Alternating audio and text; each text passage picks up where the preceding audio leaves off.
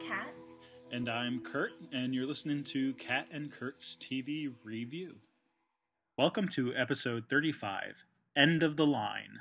This week we're discussing Season 2, Episode 22 of Buffy, Becoming, Part 2, and Series 3, Episode 6 of Doctor Who, The Lazarus Experiment.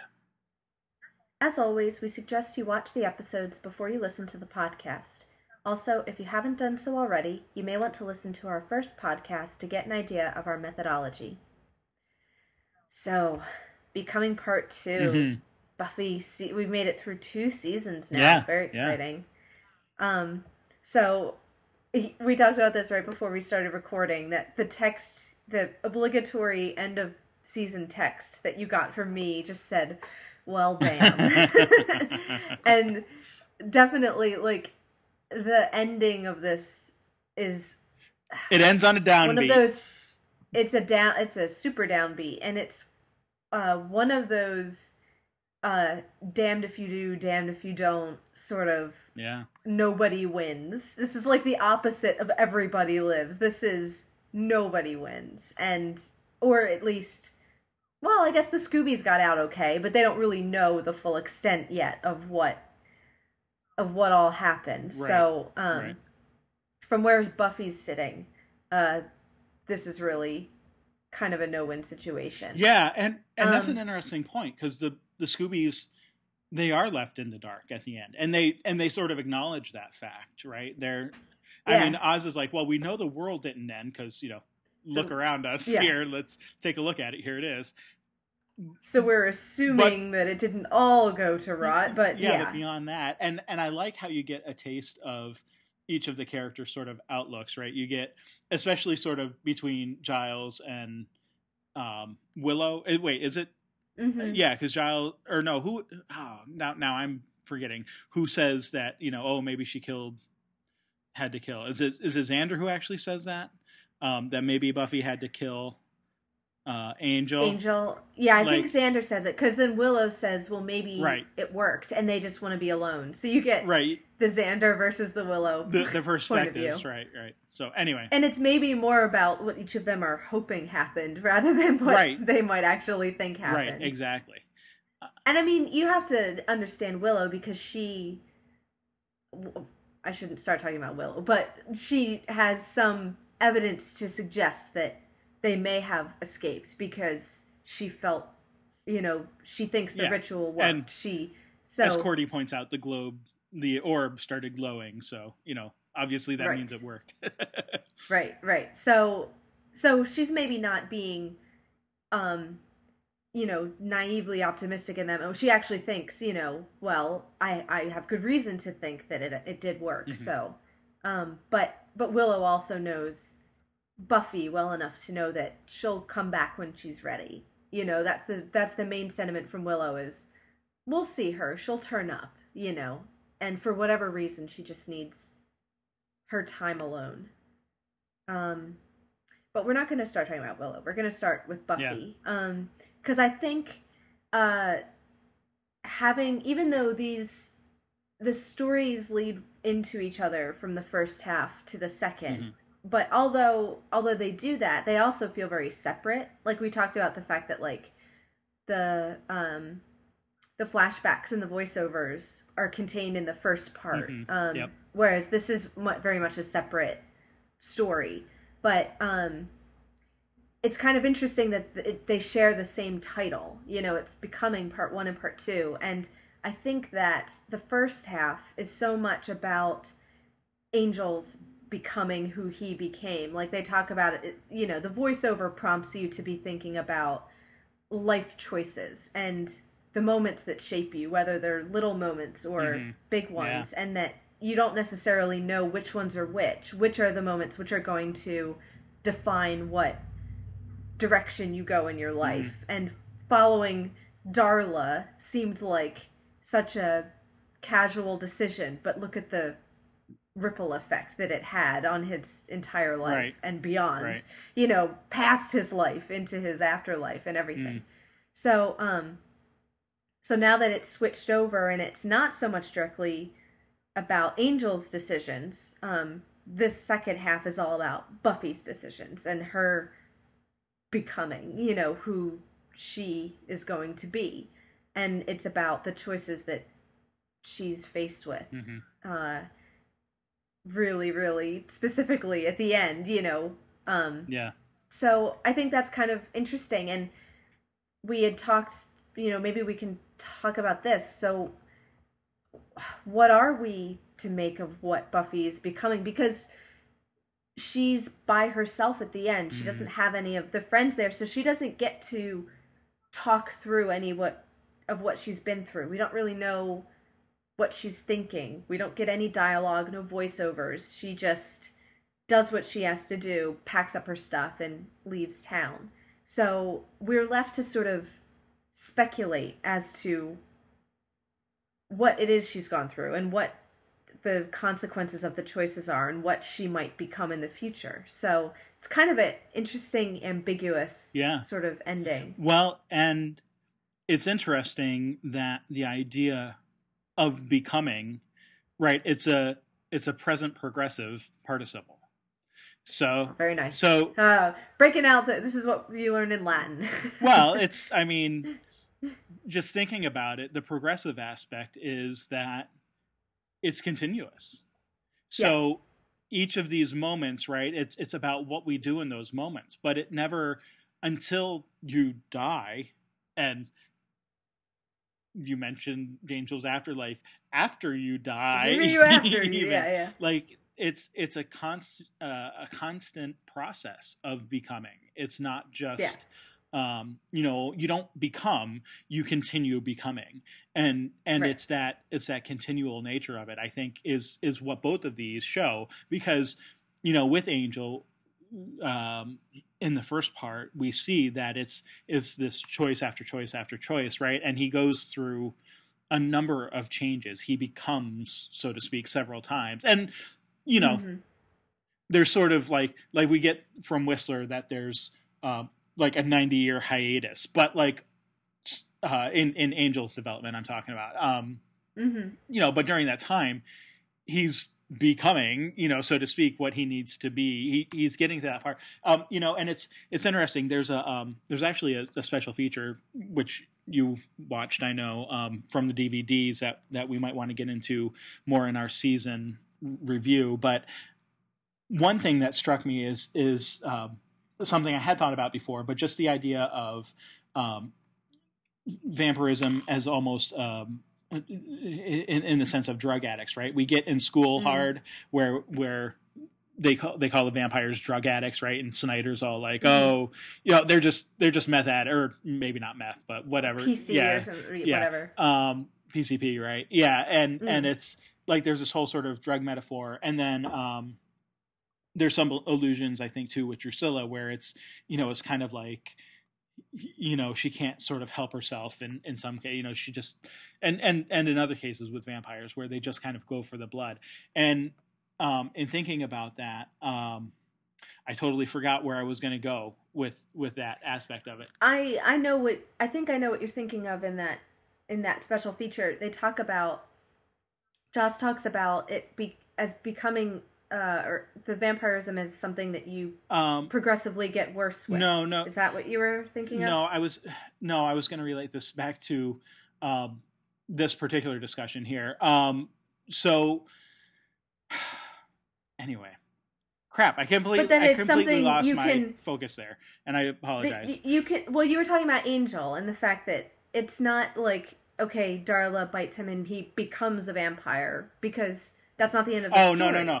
Sorry. What I was going to say is this, is like with this whole sort of drug metaphor, is that in recovery programs, you talk about having to hit rock bottom.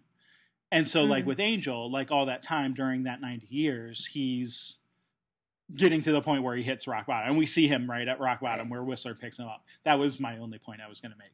So like, but it's the fact that it's a constant process, and that's what brings you into becoming. So by the time we get to here with Buffy, we've known her, and we saw in the previous episode, with the one flashback that shows her becoming a Slayer, right? And now in the first season, we sort of saw her getting used to that idea of being a Slayer, and in the second season now we've seen her being more used to that idea, but we see in this episode that she still struggles with that. And I think that that's the idea of where Buffy is with what she's becoming. Am I all in now? And she has witnessed, right at the end of the last episode, she witnesses Kendra. She witnesses another Slayer who is now dead. Like, it's no longer just, oh, I might die, or, whatever. It's, no, actually, this was a friend of mine, and more than a friend, she was also a Slayer. She was presumably as powerful as I am, and able to take care of herself as well as I can. And now she's on the floor lying dead. The police are after me. Snyder is a jerk and expelled me from school. My own mother doesn't believe me. I had to team up with another vampire to defeat my boyfriend, who I just now had to kill. You know what I like? Yeah. It's these constant, things that are coming at her. And it's like, we do have this idea of, what do you want to be when you grow up? Well, be is a fixed state. Becoming is not. And that's I think, sort of the theme or the idea of both these episodes, but in particular here with Buffy, that's what we're sort of seeing, is that it's a constant thing. And that's why we get the reminders from Whistler in the voice backs more so last time, but also here with his couple of, appearances, but in Giles's house, I think it's that, what are you going to do? What are you prepared to do? What are you prepared to give up?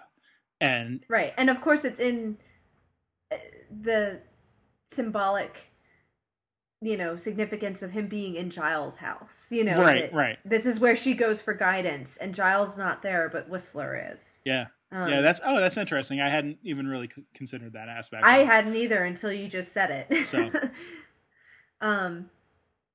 anyway, which is and it is also interesting that, because we also were thinking about how "What's My Line" sort of is the setup for this sort of end of the season arc and everything. Right. This is like parts 3 and 4 of What's My Line. Right. Kind of. Yeah.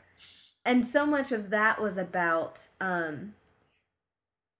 Buffy's sort of philosophy versus Kendra's, and Kendra's being so much about self-reliance, whereas Buffy was the one with the Slayer with friends, right? That's like what distinguishes her. And now in the end, and upon Kendra's death, it's Buffy sort of embracing Kendra's philosophy a little bit more. Well, or at least Whistler right. is prompting her to think that way, which is that, friends may be well and good, but they're not the Slayer, you're the Slayer, and if you want to get this done, you have to rely on yourself, because that might be the only thing you can count on. Yeah, no, and it's very interesting, because as much as Buffy seems to say she doesn't want to listen to Whistler's aspect there, or his guidance or whatever, she follows it, right? She pretty much does. She tells Xander, "You're not coming with me." Okay, well, if you come with me, you're not fighting. You're only there to help get Giles out, right? Like, she's already pushing him away. She's leaving her house again with Joyce, saying, "This is something I have to do." It's not, I can't explain it to you. You can't help anyway. It is these moments, but at the same time, they are helping. Willow and Cordy and Oz and Xander are all still helping her. So it's kind of funny. Like, she doesn't want to accept what Whistler says, yet she sort of pushes everyone away in acceptance almost of what Whistler and Kendra before her were saying. But at the same time, because they are friends, they're helping her anyway. And right. Yeah, no, it's a convoluted sort of. Well, and Whistler has that line about, in the end, you're always by yourself. You're all you've got. And then you get, when she sort of begrudgingly teams up with Spike, he says, I'm all you've got. Yeah, and that's a great that parallel. Nice echo of, even then she has to rely on. That's right. On Spike a little bit. That's right. No, that's a great point. So no, I'm glad I think, you picked up on that. like, yeah. Well, so it is like, even though she is embracing that philosophy, I think we still have room to doubt the completeness of that philosophy. It doesn't necessarily say that Buffy is capable or would be correct to put everything on herself and completely, like, even if that's where she ends up at the end of the episode, I don't know that we are necessarily meant to agree with that or to see that as exactly what happened. Right. But it is so complicated and so many other, variables are at play, right. even though Buffy feels very alone. Right. Well, and I would point out too, so we get very strong instances here of Angel becoming or attempting to become or whatever, and Buffy becoming, but you have to look beyond just the main characters, right? Everybody, like if we want to place a metaphor of the week on this, or of the 2 weeks here, the idea is that everybody is always becoming, right? So at the same time, Xander is becoming, and Willow is becoming, and even Oz and Cordy and Giles are all becoming, as are Drew, and and Spike and Drew, and like, I mean, it's not, it is messy, it is convoluted, because it's never just about one person's story, and we see, to an extent with Willow, I think probably more clearly than others, what she may be becoming, like what, right. What she's working towards. And, but we also see with Xander, like the little lies, right? He's being more subtle in his, hatred at this point, and more devious, and maybe not quite the friend or trusting person that we always wanted or saw him to be. So, there are other aspects to becoming, beyond. And I think that's the thing, right? Everyone's sort of always caught up in their own story. And that almost seems more to me like what Whistler is talking about when he says, in the end, you're all you've got, because you're the only one who knows your own story, and who knows how well you even know that, right? And how well are you paying attention to what other people are becoming and to what other people are doing? Right. And becomes part of it is that thing of, you have to make decisions based on what you know, not what you might think other people know. Yeah. That they're, and knowing, and that's the positive, and that is the positive side of that self-reliance, is to own your own decisions and know thyself and all those sorts of things. Yeah. But also knowing that you don't know what other people are going through or what they're trying to, achieve, right. or right, recognizing your own limited perspective. Yeah. Which brings us to Joyce, I think. Your own limited perspective. You can't get a better segue to Speaking of Joyce. Limited perspectives. So we've been talking since the very first episode about the levels of knowledge, and I know we've sort of let it drop somewhat in the second season for some of the more mythological stuff, but this is for Joyce. What is she becoming? Well, she's becoming knowledgeable about some of the things that have been going on, and not in a very gentle or kind way. Yeah. And I would say it starts with the visit from the police. Now, we already have seen Buffy in trouble with the police, right? And Ted. Right. But, and the police were kind of scummy there, but like now we're getting more of a sense that there's something, I don't know. Well, see, all right. We were talking about Joyce, but now I was talking about police. Snyder calls the police of Sunnydale deeply stupid. I don't know if that's true or not. I don't know that that's true either. And I think they're deeply controlled by other things. Well, and that's they seem to not be so much stupid as under the thumb of whatever and whoever, because we've talked about Snyder being somehow in cahoots with the local government. So right, are they stupid, or are they just obliged to do whatever Snyder and their bosses tell them to do? They're like the conversation that the detective has with Joyce doesn't seem to me to be a conversation with someone who's ignorant or,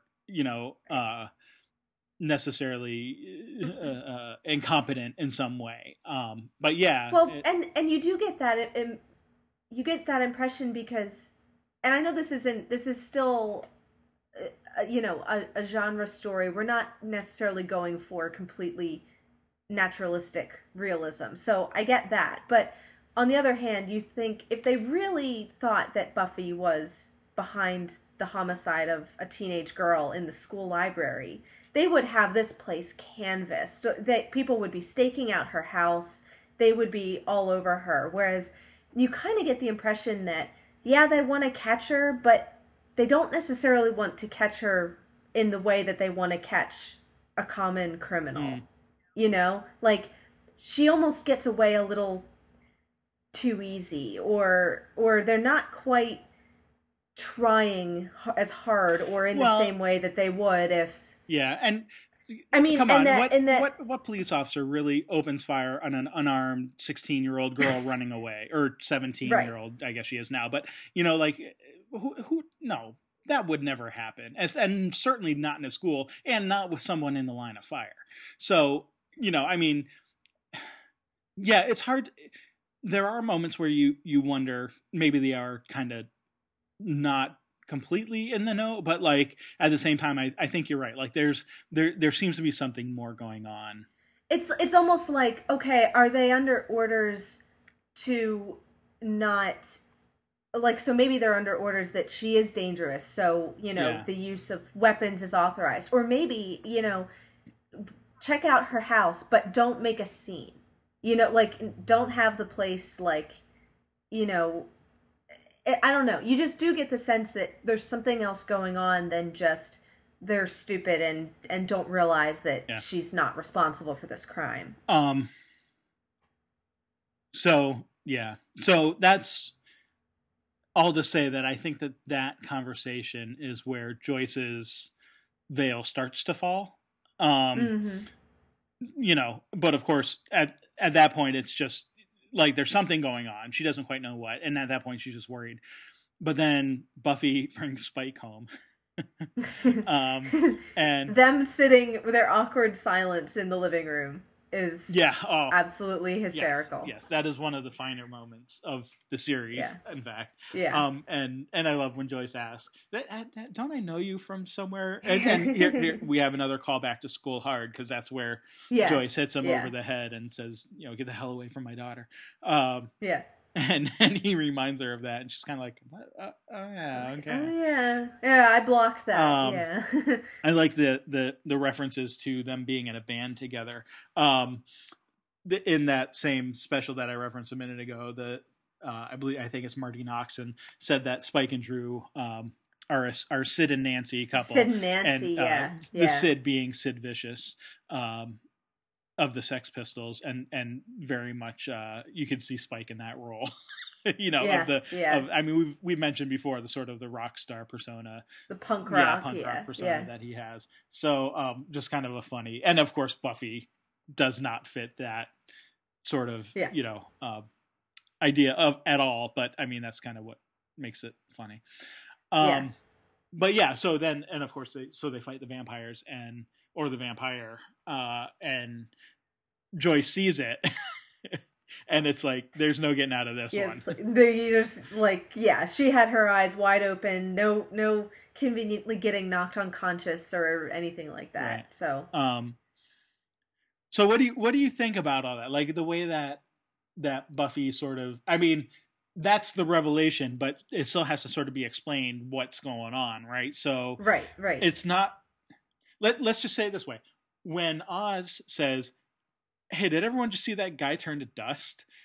He kind of just accepts. We get the feeling that Oz just sort of accepts things, and he kind of puts two and two together and says, "Actually, that makes a lot of sense." Joyce does not react that way. So it's sort of like Oz accepts the evidence of his own eyes and then understands that he has to make reality somehow conform with what he now knows to be true. Right. That somehow this thing which looks impossible, I saw it. Mm-hmm. So there is a it's just a matter of understanding what is really happening. Whereas with Joyce, you do get that sense of denial that yes, she sees it, and then almost immediately she wants to deny having saw it. That it becomes about wanting to get Buffy to it's like even though she sees this happening, there's still a sense of this is Buffy playing at something. That it's not even, I mean, the line is, have you tried not being a slayer? And it's kind of a funny, it's kind of a funny line, but you kind of get this, it's not even her saying, oh, I accept that you are this, but I'm asking you to not do it anymore. It's not even going that far. It's that, cut it out, Buffy. Like, there's more that sense of she still doesn't really believe what she's seen. And, or if she does, and the memory fades very quickly, that in a matter of 10 minutes, she's wanting to kind of, again, pretend like it's not happening or get Buffy to sort of, will Buffy into acting differently. Yeah. And actually the other thing with that line of, have you tried not being a slayer, that maybe there's almost a kind of coming out of the closet aspect to this too. Of learning something about your child and then being like, well, can't you just choose not to do it? Like, that seems like, right.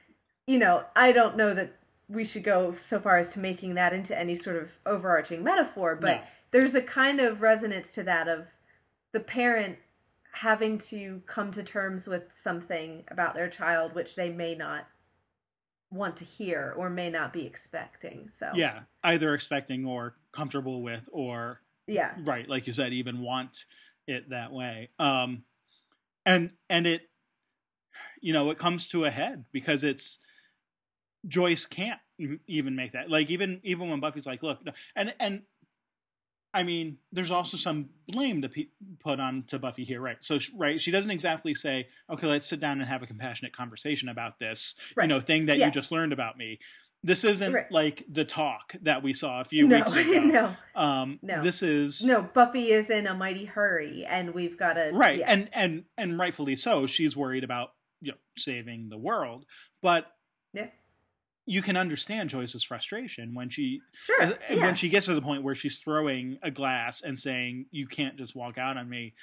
Well, and the line that really jumped out to me the second time, which I kind of didn't catch because it happened so fast, but what prompts Joyce to throw the glass is Buffy just flippantly says, have another drink, Mom. And on the one hand, I kind of understand where both of them are, because you can understand that's Buffy saying, I know you're going to have another drink and you'll forget about all this by the morning. That just don't worry about it. You're so good at pretending that you don't see what's happening. So it's kind of a damning critique from Buffy's point of view. This is the woman who was dating a robot for a number of weeks. Yeah. And but also, then for Joyce to receive that, I think is extremely, difficult to have your own daughter say, I'm, keeping all these secrets from you and getting into all sorts of trouble, and, just have your drink and don't worry, is not exactly what you want to hear from your teenage daughter. So you kind of can understand where both of them are coming from in that moment. Yeah. No, absolutely. And that's the hard part about it. And it's not, I mean, yes, everything Buffy points out is right, that there are fights, there are weird occurrences, there are things that Joyce probably should have been putting, 2 and 2 together, that at least something was going wrong. Now maybe we can't expect her to jump to the conclusion that there are vampires and Buffy's a slayer and all of that. But, again, going back to the Oz comparison, right? Like, he thinks about it for a moment. He's like, actually, yeah, that puts a lot of things into perspective and kind of makes sense now that I think about it.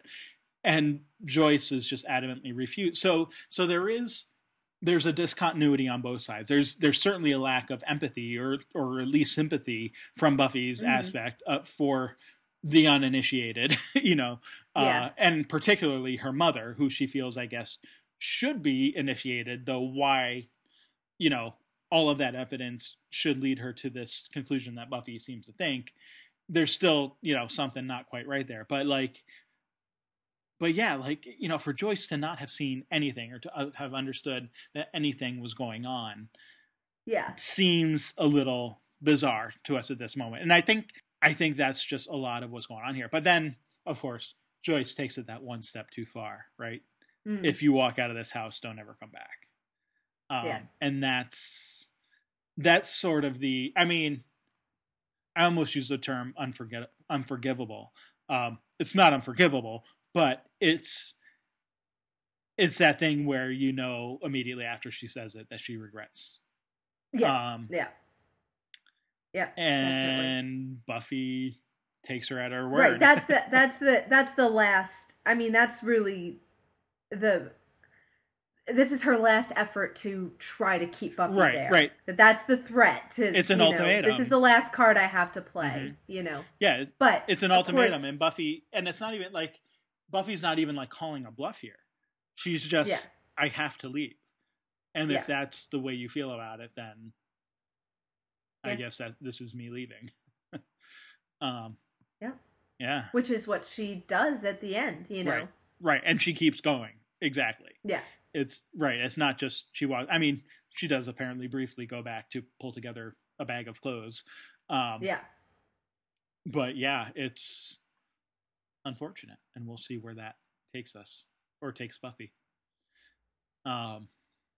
Anything else on Joyce?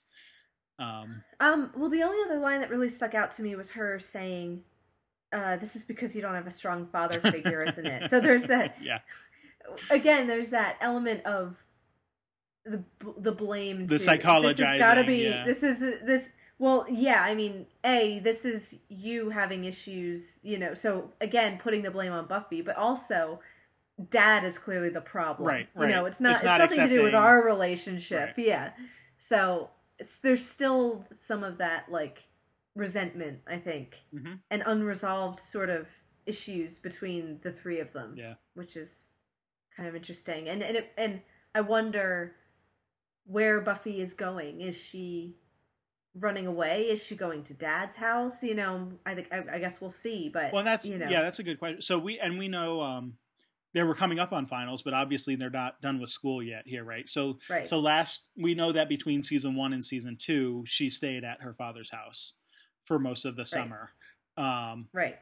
But yeah, we don't necessarily know where she's going at this point. That was... Yeah, it's a good question. We'll find out next time. We will.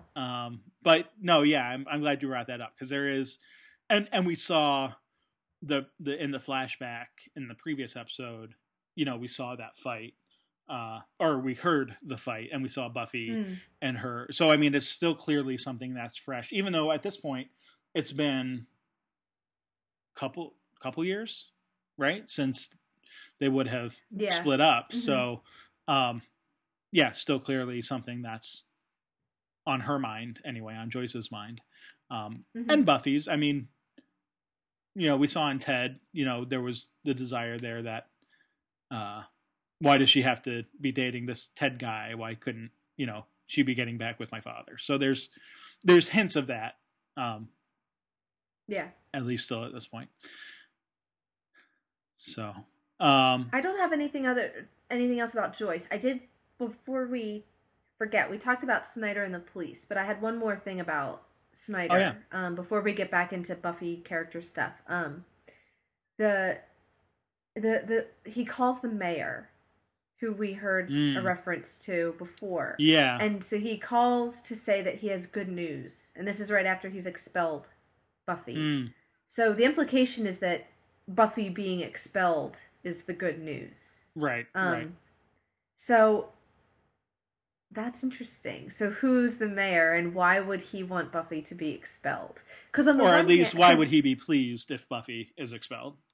Sure, because that would seem to suggest that the mayor is maybe some sort of a bad guy, that he, wants Buffy out of the way or something. But then you also get the sense of Snyder being charged, with the keeping things under control in Sunnydale. That the mayor wasn't that what we learned before, that he has to answer to the mayor, and that his job is and the city council. Yeah, his job is to control the event. So it's not like the mayor is the kind of bad guy who wants havoc to be wreaked on Sunnydale necessarily. He also wants Snyder to keep things under control to a certain extent. Yeah, no, there's definitely and this. This is all my speculation. I assume this is foreshadowing for things we might come back to. Later on. I mean, I don't obviously want to give away anything, so I won't say one way or the other. But the idea definitely is that we're getting a broader sense of how things are being managed beyond just the school, right? So, like, if we had season 1 as the very monster of the week, metaphor of the week type of thing, and we get some of that in season 2, but season 2 is more about relationship between Buffy and Angel and the others, the Scoobies and all of that. You are starting to get a sense of the broader Sunnydale picture. So yeah, there's definitely, with the police and Snyder and the references to the mayor and the city council, I would say, yeah, just keep an eye on some of those references and we can see. I think that's also, I don't want to get into too much, but I think that's also just part of the larger arc of the series. Okay, if we're talking about becoming, well, what's everyone becoming? We're all becoming older, right? So part of becoming older is becoming more aware of the things outside your immediate sphere of influence. And so I think we may be I mean, she's still in high school, so, not too much beyond that, but we're getting, but the picture might start to broaden. And, we did see in this season, and I don't want to get into like season analysis because we're going to be doing that soon enough, but we did see in this season like the frat house, so we know there's a college somewhere, right? We know there's somewhere close by, at least enough that they can go to frat parties there, and and again with these other police and city council and mayor and the idea that there may be a little bit more of a conspiracy going on outside the immediate school situation that we have. So yeah, keep an eye or an ear open for those things, and we'll continue to talk about them. Okay. All right, well, what else about Buffy, I guess, in general, beyond the becoming aspect and beyond the Joyce revelation? Man, we're like 40 minutes into this thing almost, and we've only been talking about Buffy. Well, okay, so I would there's two things I want to talk about with Buffy: the allegiance with Spike, and yes. And then the decisions that she makes at that final sort of climax with Angel. Okay. The main thing I wanted to say with Spike was, why the heck did she invite him in her house? Drives me crazy. I don't know. The only thing I can say there is just that because they know that, right, they get attacked outside her house, so they know that Angel's folks are looking for them. Right. So they want to be private. So they want to have at least some safety there. Okay. That would be my sort of explanation, but you're right. That, I mean, a minute ago, she's ready to kill Spike and reminding him remember how we're mortal enemies? Like, why should I care that your girlfriend's a hoe?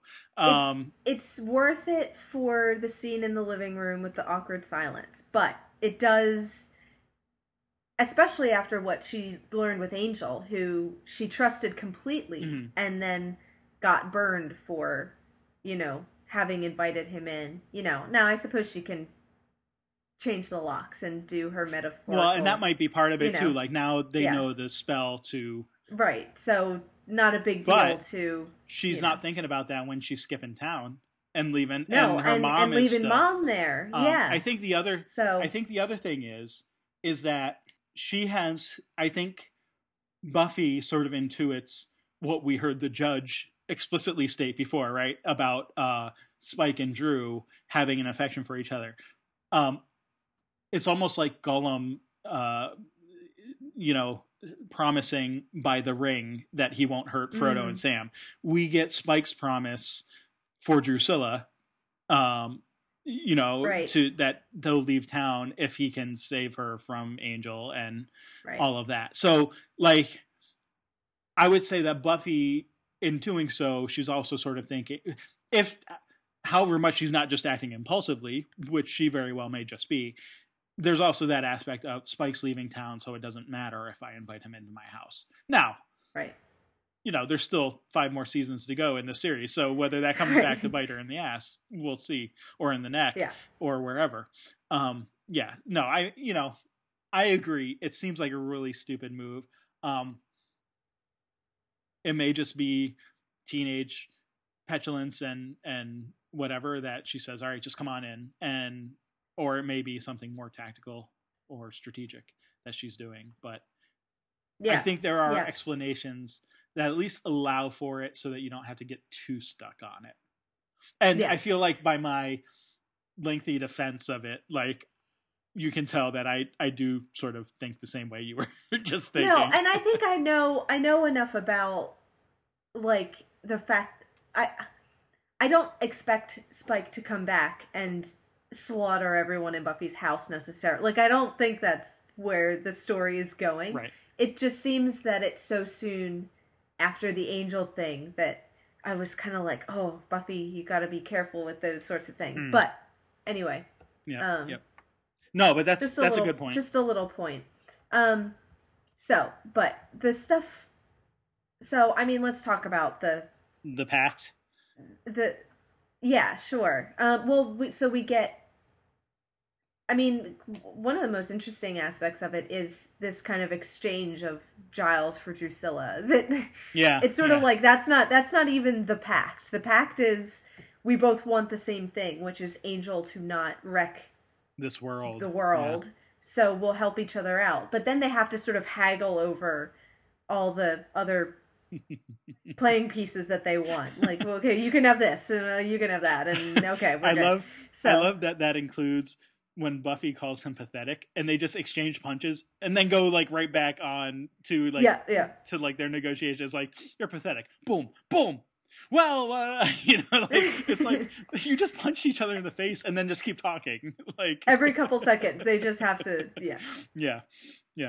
No, I think you're right. And that is a nice, like, we've had for a while Spike's frustration with how things were getting with Angel and Drusilla. So it feels right that he would do this, that the season would culminate in him not switching sides, because he's still out for his own goals, but you believe that he has sort of just, taken it into his own hands. And well, and I think we can take Spike at his word when he says he actually likes this world.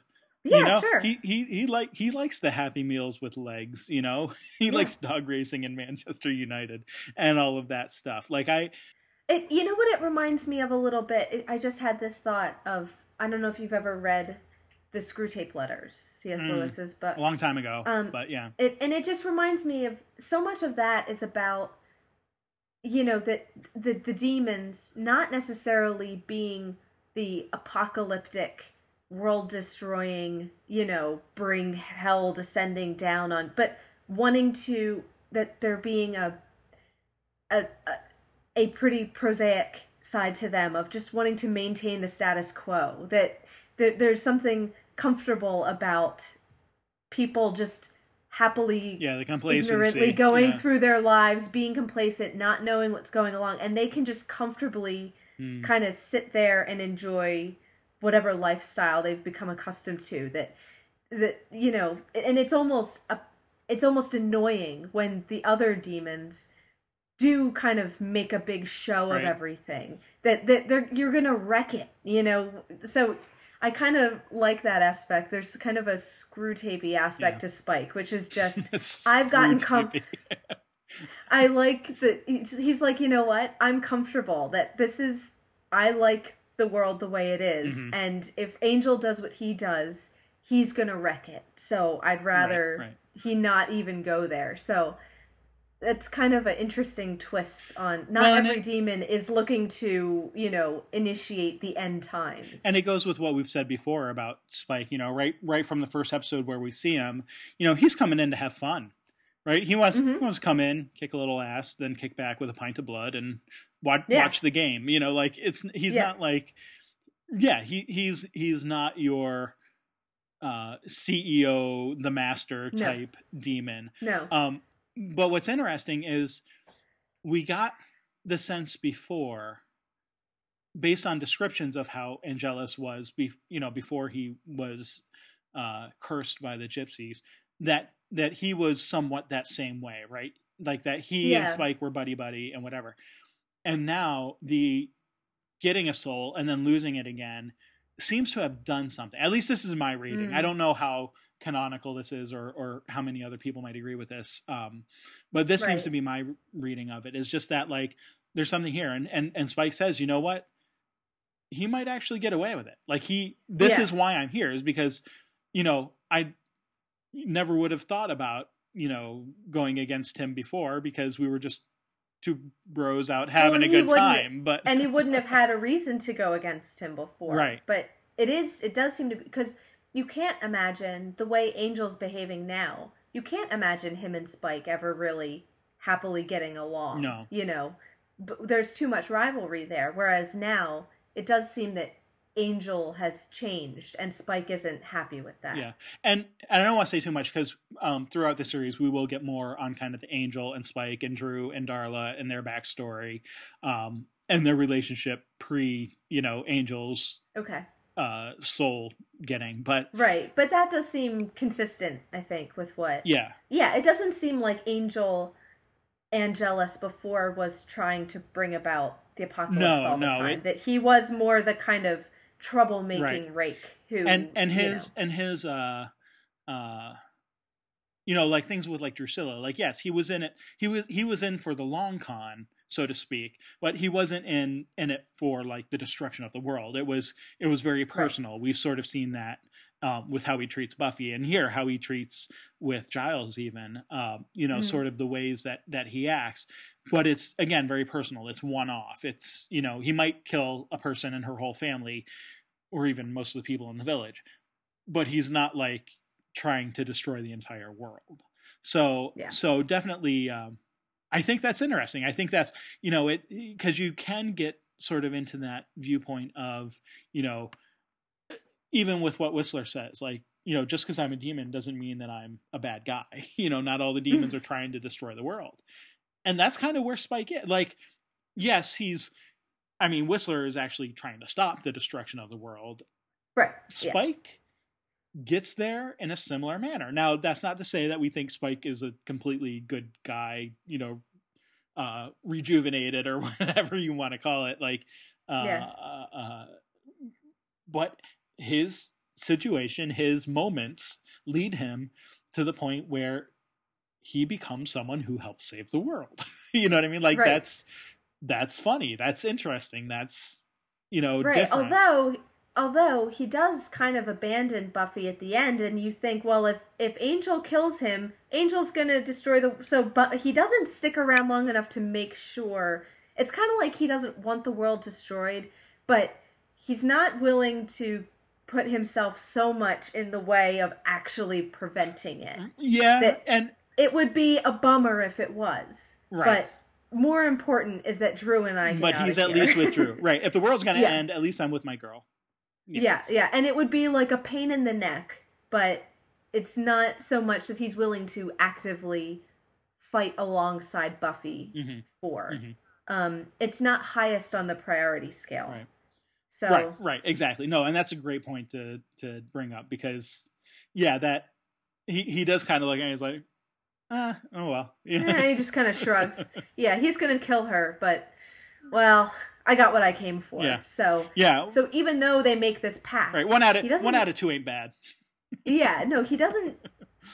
he doesn't exactly break the pact, but he doesn't exactly uphold it either. Right. So right. It's kind of an interest.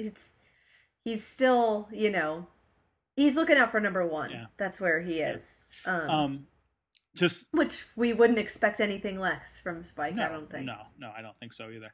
I just want to bring up one more. So you mentioned the funny moment there with him and Joyce sitting in their like living room or whatever, and yeah, the other funny moment there is when he celebrates about Drew killing Kendra. Yeah. Drew bagged a Slayer? She didn't tell me. Good for her. Though not from your perspective, I suppose. Although I thought that was kind of interesting that he even considers anyone other, like having Buffy and Joyce there almost humanizes him in a way that he feels compelled to look a little ashamed that he celebrated that.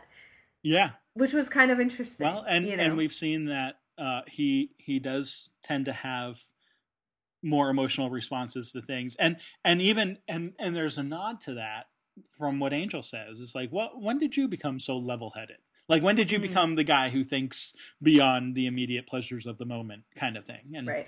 And he sort of snaps back. Well, about time you became so pig-headed. But we also know that like Spike's not really being level-headed here. He is thinking about himself. Right? He's not. He is thinking about the moment, and he's thinking, if I let Giles die, then I'm going to get killed. Like that's the immediate reaction. So he's not. Yes, he's coming up with excuses for that, but it really is still for his primary self-interest. It's not, because he cares about Giles or because he wants Angel's plan to succeed. We know. Right. Right. So speaking of Giles. No, anything else on Buffy, Spike? I guess Angel. Well, we didn't talk about Buffy and Angel really at all. Well, we need to talk about Buffy and Angel. So I'm glad you pointed out the whole "close your eyes" line, which I may have picked up on, but I might not have. So I'm was glad as soon as I saw that, it was like, oh, okay, I see. Very important line. Mm-hmm. And with the music and everything and with the music and together, everything. Yeah.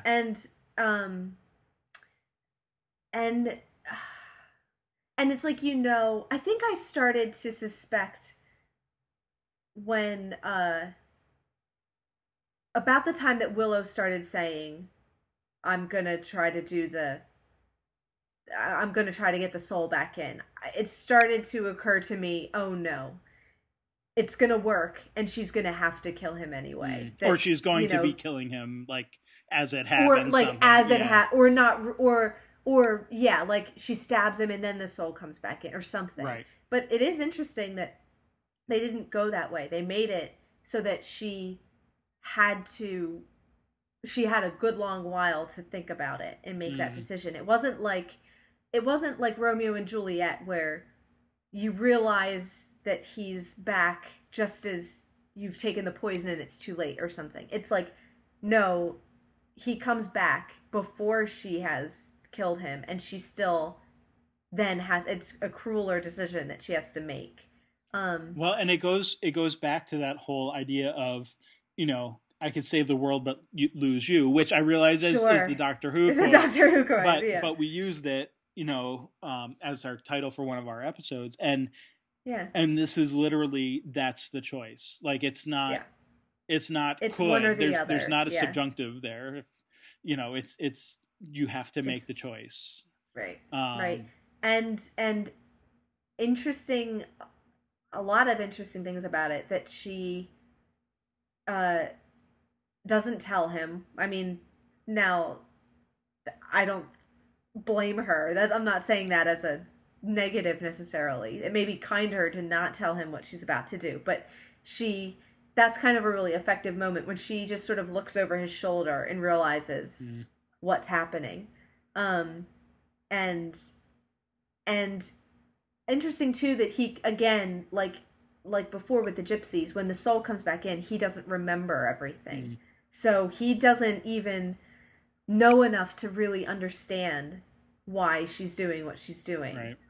And you get that when he says, sort of, when she stabs him and he says Buffy, you get that betrayal that he doesn't understand what's going on. And I don't know anything about what happens to his character. I mean, I know he has a spin-off. Yes, and I it actually takes place in hell. It's set in hell.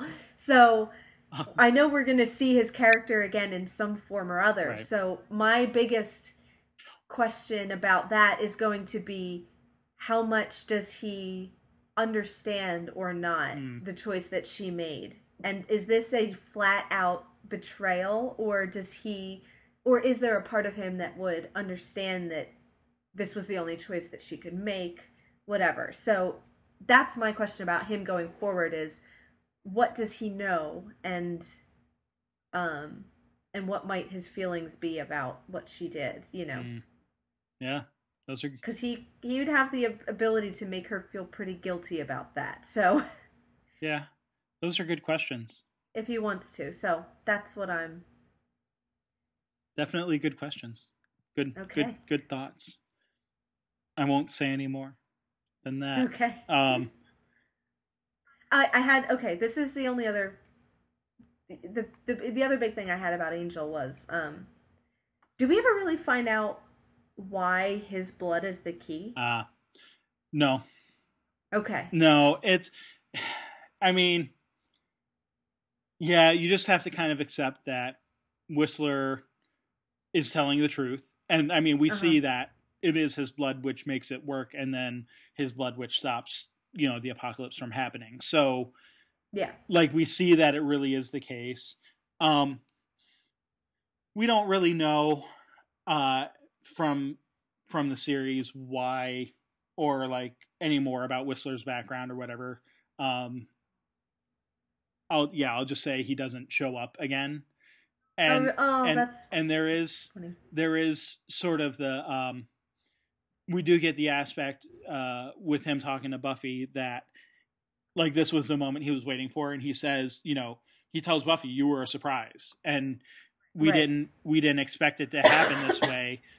We thought Angel was going to stop the apocalypse, not that he was going to start it or be the cause for it. It kind of implies that the reason he recruited Angel was because of Acathla specifically. Right.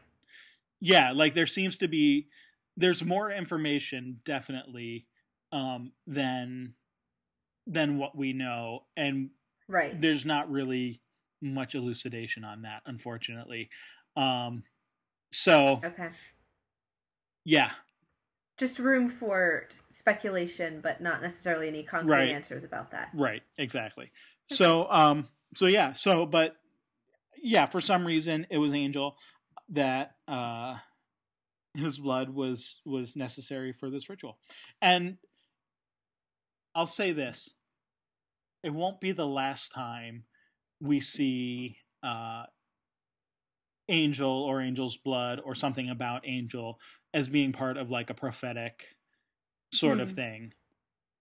So, I mean, in these sort of supernatural stories, like, obviously we've already seen like prophecies kind of come and go, and you can't you can't really question them too much.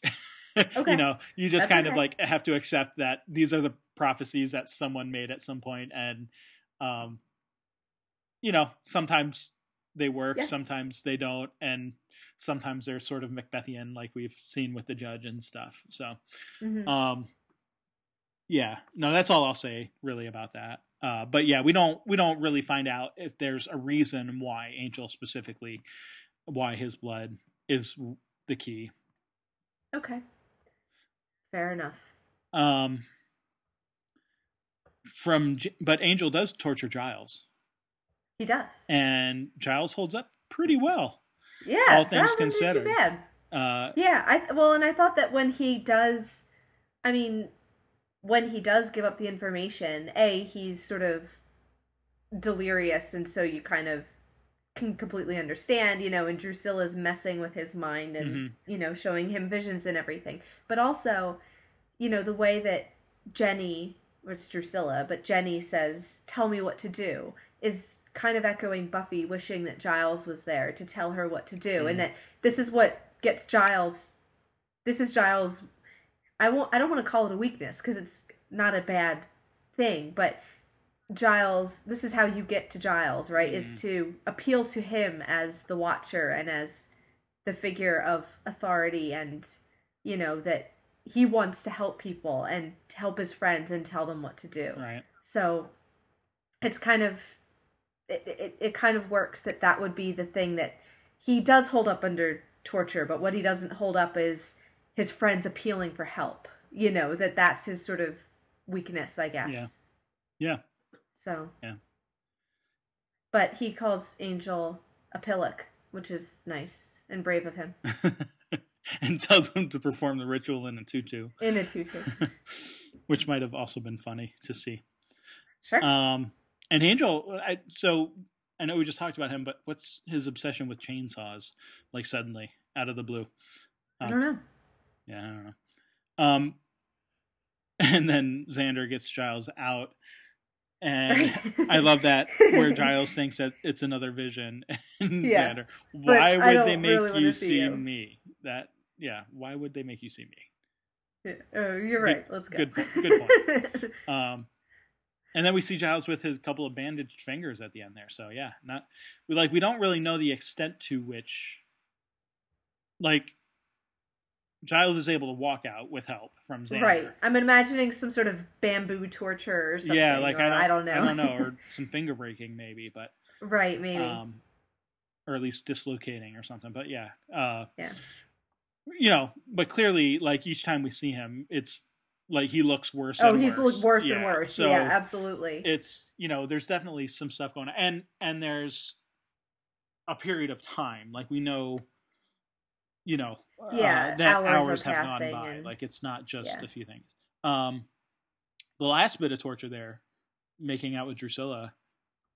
I don't know if that's the best or the worst part of the. She was in the moment. Yeah. Drew certainly seemed to be enjoying that part of the torture. She had a good time. Yeah. And so maybe let's just talk about her real quick. We need to sort of wrap up. We need to book it. Yeah, I mean, she doesn't have a lot to do with, but I think so. One, yes, that's kind of funny and interesting that, like, we talked about the sort of triangle, but you get the sense that Drew's just sort of up for anything. Like, sure, yeah. In the way that, like, Spike's up for anything, like violence wise, but he's pretty dedicated when it comes to Drew in a romantic sense. Drew, right, kind of is a hoe.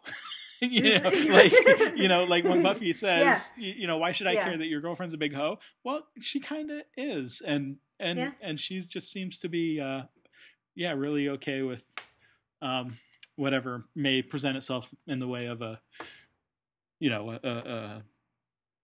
encounter of sorts. Right. It's true. Yeah.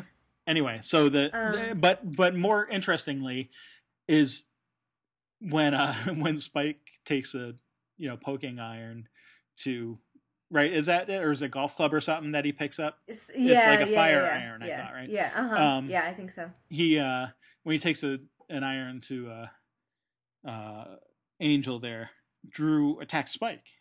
Yeah, and not only just pushes him away, but keeps on fighting. Like they're in the background having a battle while Buffy is fighting Angel. Yeah. So she's sticking up she's down with Angel's plan, or at least maybe at this point more loyal to Angel than she is to Spike, which is kind of interesting. Yeah, and I guess that's what I wanted to point out is, like, I'm not sure. I don't know. Right. Having seen this how many times, I'm not really sure. Is she defending Angel, or is it that she wants to see the apocalypse come? Like, is she, and it's hard to know with Drew because she never speaks straight, like, does she even know? Yeah, she may not even really know, but she seems certainly more okay with the process of the apocalypse happening than Spike does. Like, she doesn't seem as concerned about the No, I don't see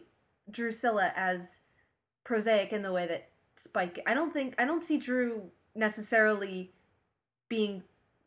getting settled and comfortable and wanting to, I think Drew is more the kind of to revel in her own twisted,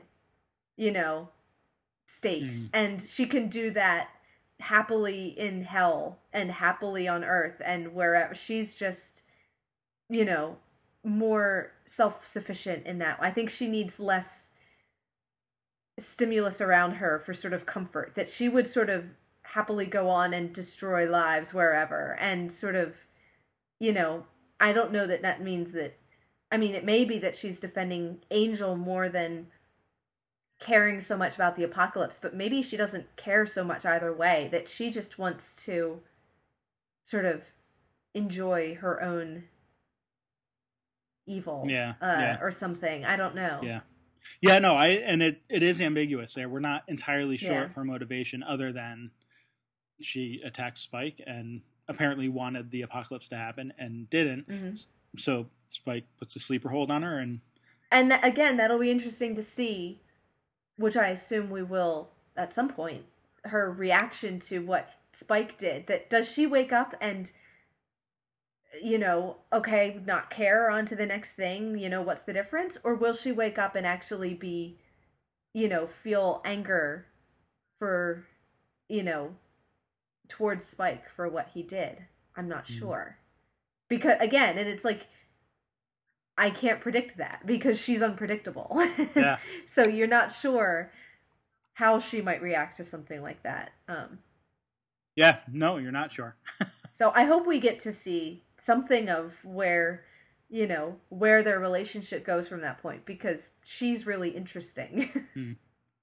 Yeah. Anyway. And I did just want to point out, so when I first saw that chokehold thing, I was like, yeah, but vampires don't breathe. Okay. So there is a sort of canonical explanation in that. Okay. So we get multiple times, right? In School Hard, Angel goes in to save, right? Is it School Hard? Where he goes in to save them because there's like gas leaking or something. And then also in Prophecy Girl, we get the fact that he can't revive Buffy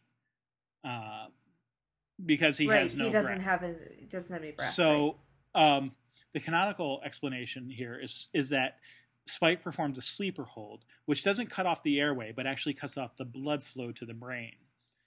And that's what renders Drew unconscious. Now, my question, though, is why does cutting off blood flow to the brain put you unconscious? Well, it's because the brain isn't getting enough oxygen, and of course you get oxygen by breathing. So I'm still not sure that medically that explanation works, but however vampire brains work, the assumption is that the blood flow blood flow is part of it, and that by cutting off that blood flow is how, you know, Spike is able to render Drew unconscious. So take that for what you will. That's the story they're sticking with. All right. Anyway, gosh, we got to at least talk about Willow. And we got to talk about Xander at least a little too, probably. Yeah, we do. But so Willow, head trauma, but she seems to be okay. She knows her name, who's president, and how many fingers. So her brain doesn't appear to be mushed. No, but her head feels big, which is appropriate for she's the mind after all. I think she does have. I didn't even think of that, but sure. And yeah, darn it, Willow. As soon as she started talking about doing the ritual, I knew it. I was like, oh no, this is not going to be good. And she's just trying to help. Although, no, I'm going to say that for Xander. So, I guess, I mean, the thing to talk about with Willow is whatever this thing is that she feels pass through her. So that's interesting. Is that, you know, is that a something or a someone controlling her? Or is that her tapping into a magic that she already has and didn't necessarily know about before? Is this a result of her studies. Is, you know, what exactly happened there, we obviously don't know yet. And I remember Giles talking about opening doors that you don't know where they're opening, what they're opening to. So that's a really interesting, and that was a really creepy sort of moment with her in the bed there. Yeah. Kind of an exorcist sort of vibe with her and her she, like, hospital arches gown her and back everything. and throws her head back and all that. Yeah. No. Yeah, those are all good questions. Like, it's not clear exactly what happened, but something happened to where she had the power, which we never got to that point, right? In the first time that she tried the ritual, like, they were interrupted, so we don't know.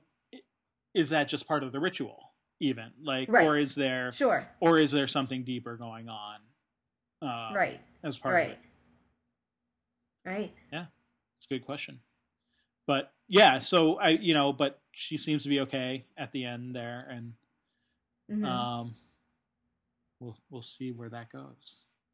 Okay. But Xander. Xander.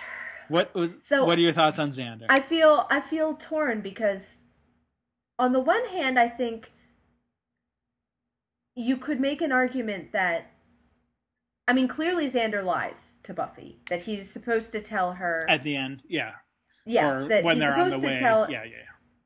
He's supposed to tell her what they're doing, and he doesn't. He makes a decision to keep that from Buffy. So on the one hand, I feel like you could mount a convincing argument that that's actually for the best. That maybe Buffy, knowing Angel had his soul, would have taken away her ability to do what she had to do. Right? Or that even it's a time thing, that it would have taken too long to explain all that, and they just needed to get So I think there's an argument to be made that good comes out of bad, right? That, like, there's an unintended good effect of the lie, but I don't know that justifies the lie itself. And Xander is still in my bad books for his So again, I'm not saying that I think it would be reasonable to say that it ended up being for the best that he didn't tell her what was going on, but this is the soul of the person that she loves we're talking about here, and he's not showing his best colors when he fools around with that. When you take things which are important to your friend and willfully withhold them, that's not a great look, I think. So, unintended benefits aside, I don't know that I'm pleased at his actions. And I think his motivation doesn't necessarily justify anything, because I think his motivations are still selfish. Well, and kind of like we were talking about, so that would be my take. We don't necessarily know what Xander's motivations are. Because we don't he doesn't consult with anybody.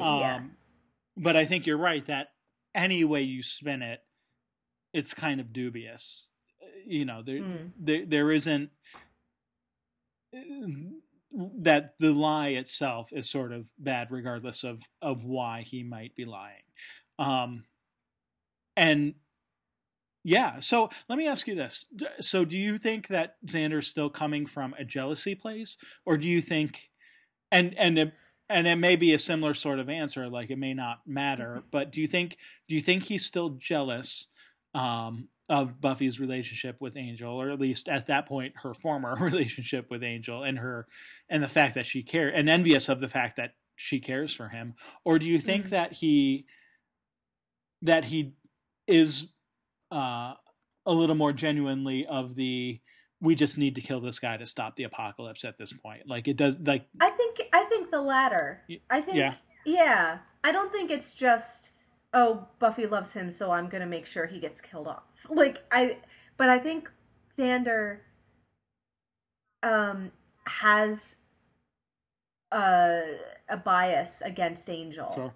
which he is unwilling to look beyond. Mm-hmm.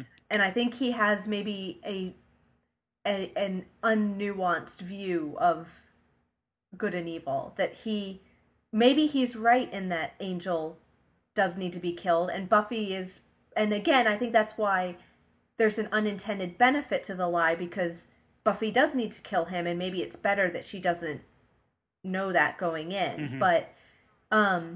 But I think Xander is unwilling to concede the humanity in Angel, which, and so his point of view is, I know what we need to do, and because I know it, it must be right, and I'm going to make sure it happens. Yeah. So which that would be, and there may be an element of jealousy in there. Maybe the bias is because of the jealousy, that might all be mixed in there. But yeah.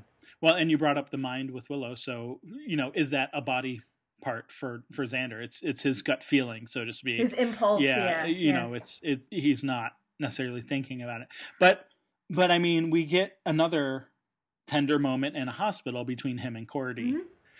Mm-hmm. And then, of course, and between Willow. Well, I was going to say then with what he says to Willow, but I was going to say specifically with the relationship aspect of him and Cordy, like they still have their tiffs. We saw even in the last episode, like they still niggle at each other and kind of, go back and forth. But like, this is like, I want to give Cordy a lot of credit here for her. Do you want coffee? I'll get you some, like, so that you can stay here with another woman in the hospital. You know what I mean? Like like, but she knows, like, she seems to sense at that point that Xander is hers. You know what I mean? Like, and of course it's Willow, not Buffy. So that might make a difference too. Right. But definitely a different sense than in the episode there with Durkinderstad. When Buffy, I know what you mean, in the hospital. When Buffy was in the hospital, right? And she kind of brings him donuts and coffee and sits down next to him and is like, "All right, well, I'm here because you're here, and I'll sit with you." But there, it's more like, "I'll go get you something. I'll leave you alone. Like, I'll do whatever you need me to do, to help you get through this kind of thing." So. Mm-hmm. But I think that points to their relationship. So it is kind of funny to me because like I don't have a good read of Xander at this point. But I think you're right. Like I don't feel it being as much of a jealousy aspect. And there's also the moment where he hugs Buffy, right, to kind of hide her from the security guard or the cop or whatever. Mm-hmm. And Buffy kind of makes a joke about it. Oh, that was part to cop a feel, right? And he but he's completely earnest at that point. Like it's not. Yeah. It's totally not. Right. And Buffy's almost more scared by that fact that it's not. Right, you know what I mean? Like, right. What's wrong? Yeah. Yeah. Like there's something going on here when you're not admitting that you want me, kind of thing. Yeah. So, right. Yeah, I don't know. I mean, I was curious to get your thoughts on that because I feel that there's definitely, we've passed some sort of mark there, but I don't know that I could put an exact point on it. It just feels like at this point we are there. Like it is sort of beyond that jealous moment. Yeah, no. And I think from what we talked about last time, you were kind of getting at that it's not just his own, it's he may have legitimate concerns beyond his own selfish desires. And I think you're right in that. But so I think his issues now are in a slightly different, we can't say they're limited to just, not that you have to agree with it because of his reasoning. Or whatever he may be feeling. It just does seem like it's a different aspect. Yeah, I think you're right. Yeah. Well, I'll be interested to hear. I was going to say probably when this comes out, with Xander, eventually someone's going to find out that he knew about this and didn't say anything to Buffy. I think that's only a matter of time. So I'll be interested to hear what kind of defense he mounts, or if we get any more explanation from him as to what his motivations might have been. That'll be interesting. Yeah. Yep. Okay, and then and so to. Oh my gosh, we're so way over time. We are. It's not even funny. It's whatever. But we mentioned the moment that he has and his little conversation, not conversation because it's just him talking, but what he says to Willow while she's still under the influence. I was just trying to find it in my notes here and I can't find it. But this is the admission, right? The I love you moment that he has. And it feels to me that he's almost realizing it as he's saying it, right? It doesn't feel like this is just him talking, right? Come on, Will, like you don't have a choice. You got to wake up. I need you. I mean, how am I going to pass Trig? Haha, okay, funny joke. But then it gets a little more serious, right? Who am I going to call every night and talk about everything we did all day? And like you hear that and you're like, you don't feel like that's an exaggeration. Like you feel like they do probably talk to each other every night. Right. Still now, even though they both have significant others. And and then he says, "You're my best friend. I love you." Like, and you don't know what he was going to say. You've always what? What have you always like?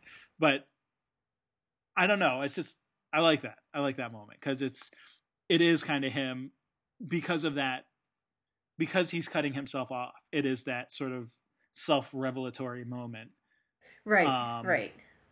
And right. Yeah. Let me stop whatever I was going to say and say what I really want to say. Right. Right. So I don't want to make too much out of that, but I think that's a nice moment. And then to have her say Oz right after that, it just kind of like you feel you never see what's right in front of you, do you? Yeah. You're just kind of crying. Yeah. But I don't think the I love you there is a romantic one. I don't think so either. I think it goes along with the you're my best friend. And I think that's, but even that much before would have been hard for him to admit. And you almost get the sense that even had he said it in a friendship sort of platonic way before, that Willow may not have taken that quite the right way either. You know what I mean? Like that she might have thought that was more romantic than he was intending it to be or kind of thing. So right. A nice moment that almost had to have had her be unconscious to hear it. Right. Yeah, probably. If that makes any sense. So, all right. Yeah. Well, and Oz is Oz. So. Yeah, Oz missed it, and he knows he missed the last 5 episodes. So yeah. He's just trying to catch up. This is making the kind of sense that doesn't. So Oz is Oz, but we have gone way over our time. Way so far over. So jumping into Doctor Who. Yeah.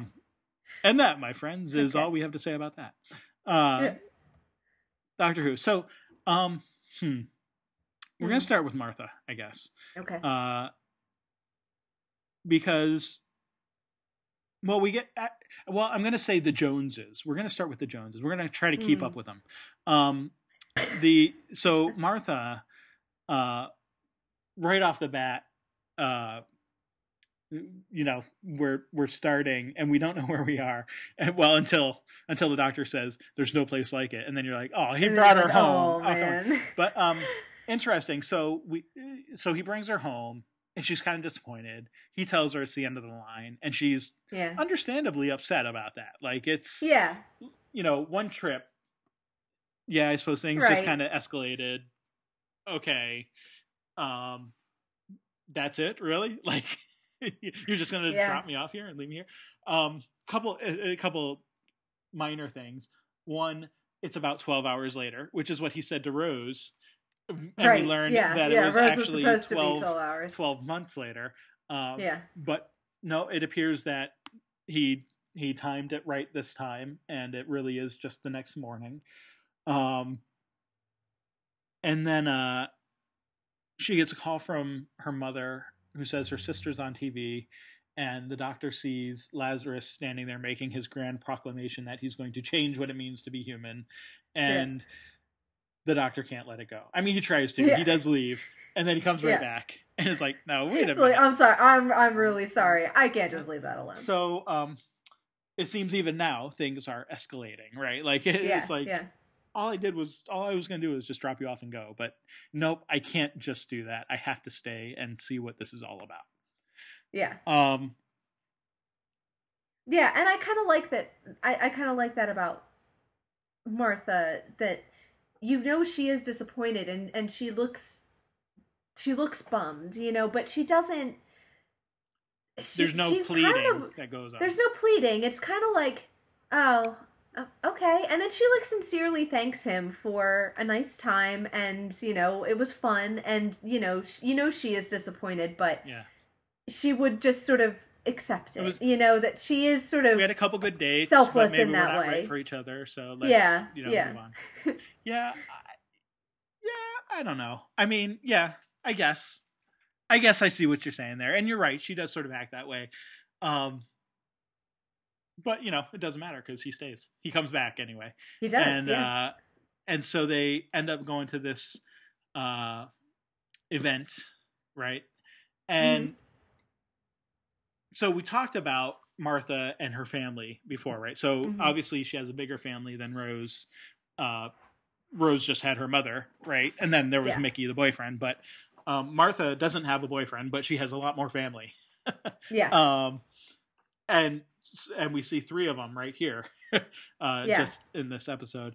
I think we get a lot of dialogue which sort of supports something which we had speculated on in Smith and Jones, which was that Martha's work and family have sort of drained dry her ability to have a life beyond those things. That all the it's horrible.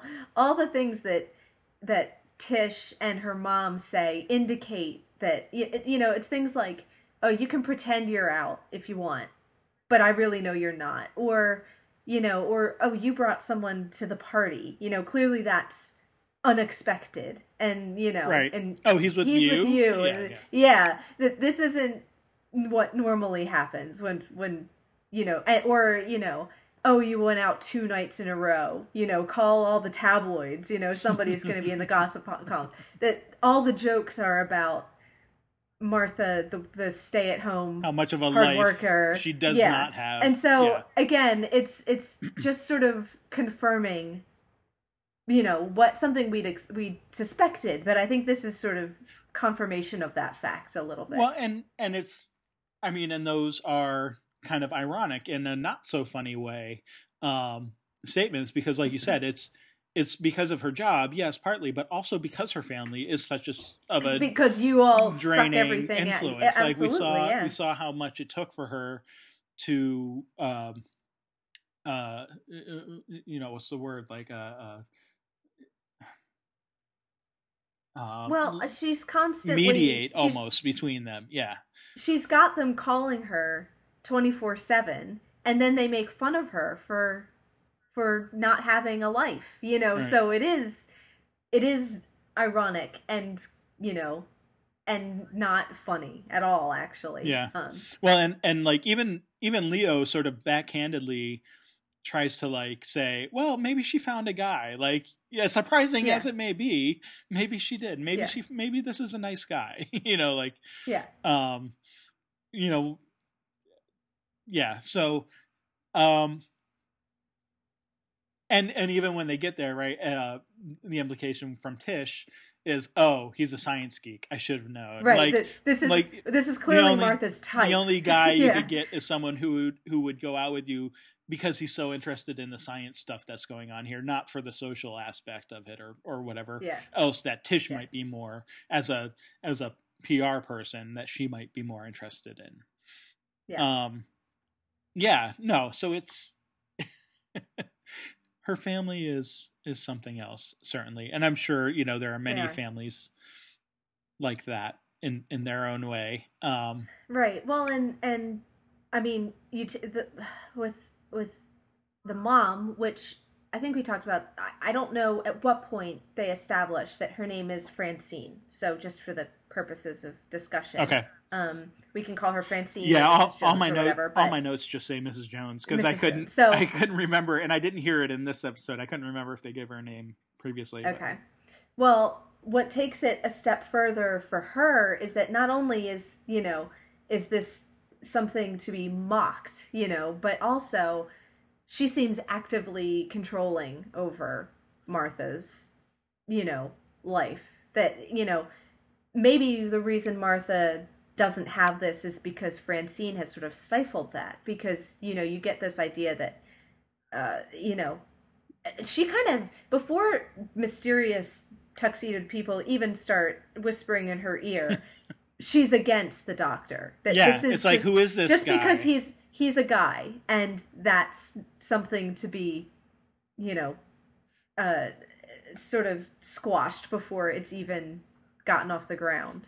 Well, yeah, so just even like that, you disappeared last night, just went home on your own, and she kind of looks suspiciously at the doctor. Yeah. But it's like, okay, you're sitting here saying, sort of criticizing her for not having a life, but then when she ostensibly has a life, you're all over her, or even when you suspect she might have a life, you're all over her for having one, so it's like, right.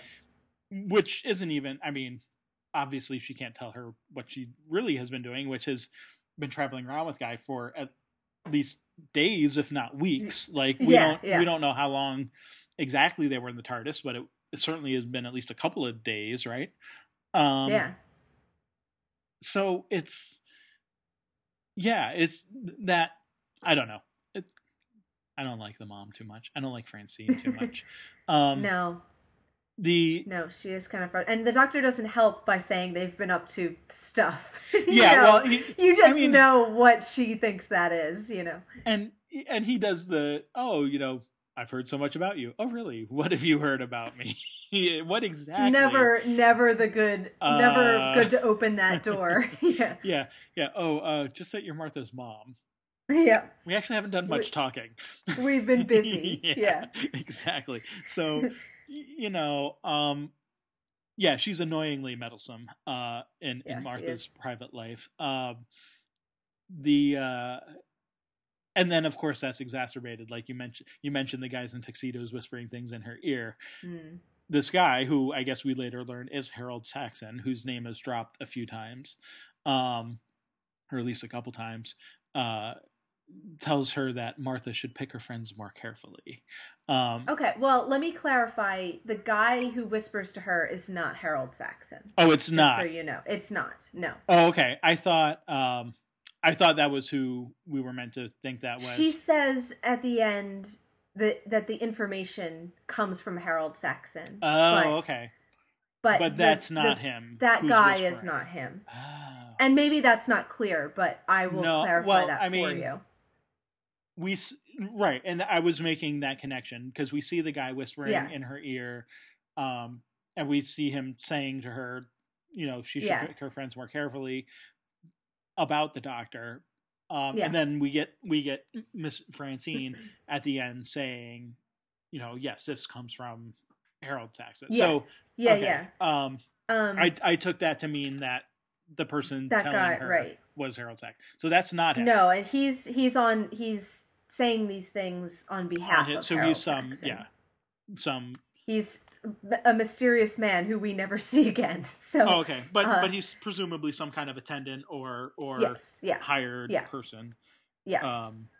Because the other thing we might as well just finish up with Harold Saxon. The other thing that we hear about him in this episode is that he has been funding the the experiment, which is why I think that made sense to me, was that like he would be at the party, right, as someone who was a funder, right, and that does make sense. But anyway, but I don't. But that's not. I don't want you whether to, he's at the party or not. That's not him. Right. I don't want you to think that we've seen him when we haven't. Okay, so I gotcha.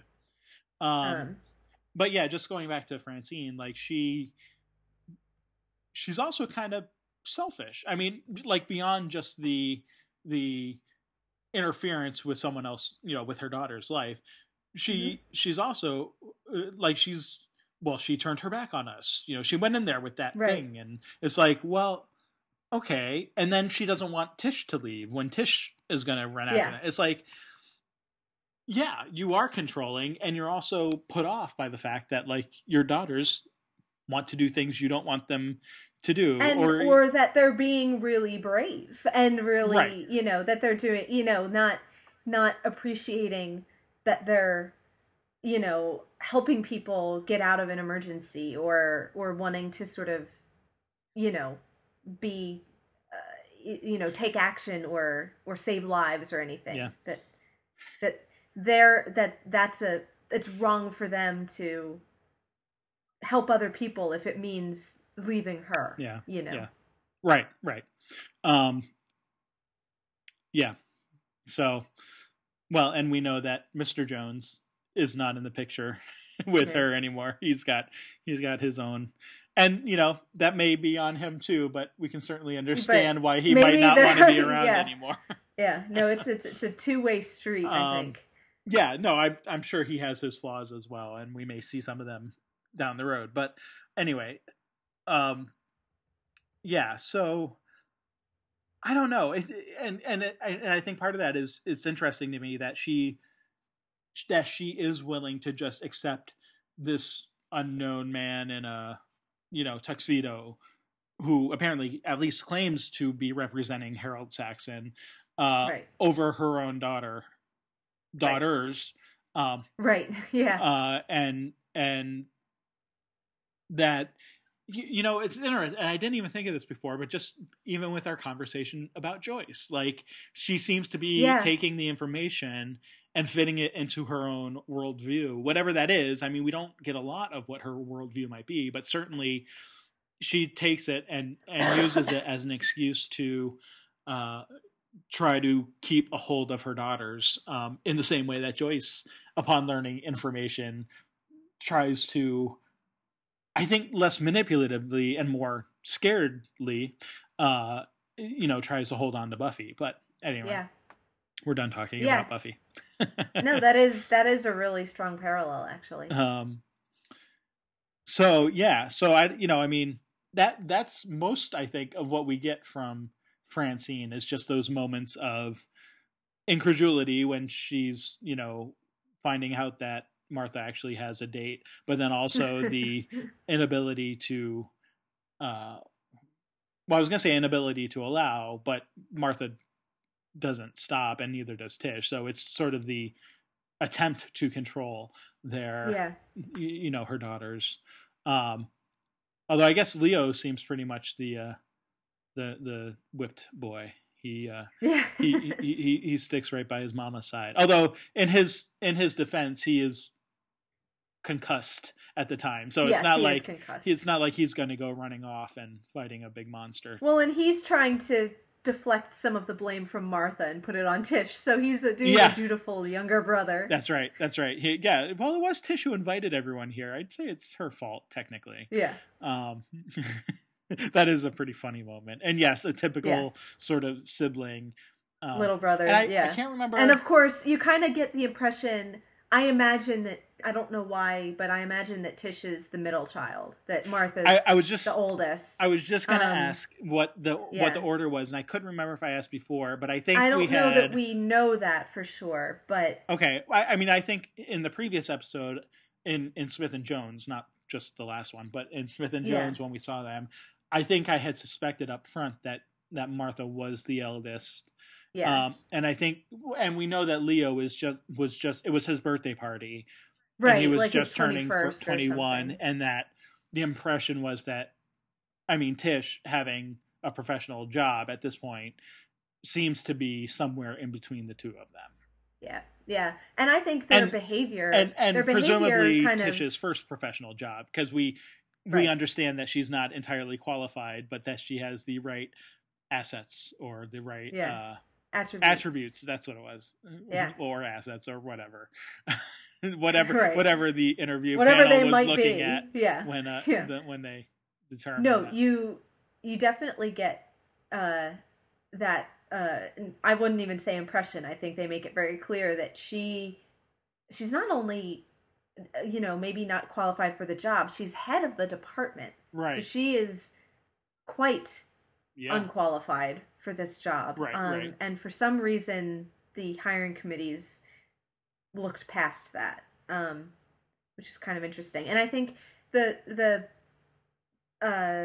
sibling order seems to kind of be verified by their personalities too. You know, that you get that sense that Martha is the mature one, that she does, like, she's even looking out for Tish, like, even though Tish is following to help her, you know, do whatever, like, you know, draw Lazarus off or whatever, you've got Martha pushing Tish behind her, that she's responsible, taking care of her, almost to a fault, like, and Tish is more your kind of typical middle child who's, you know, kind of stuck between the older and the younger.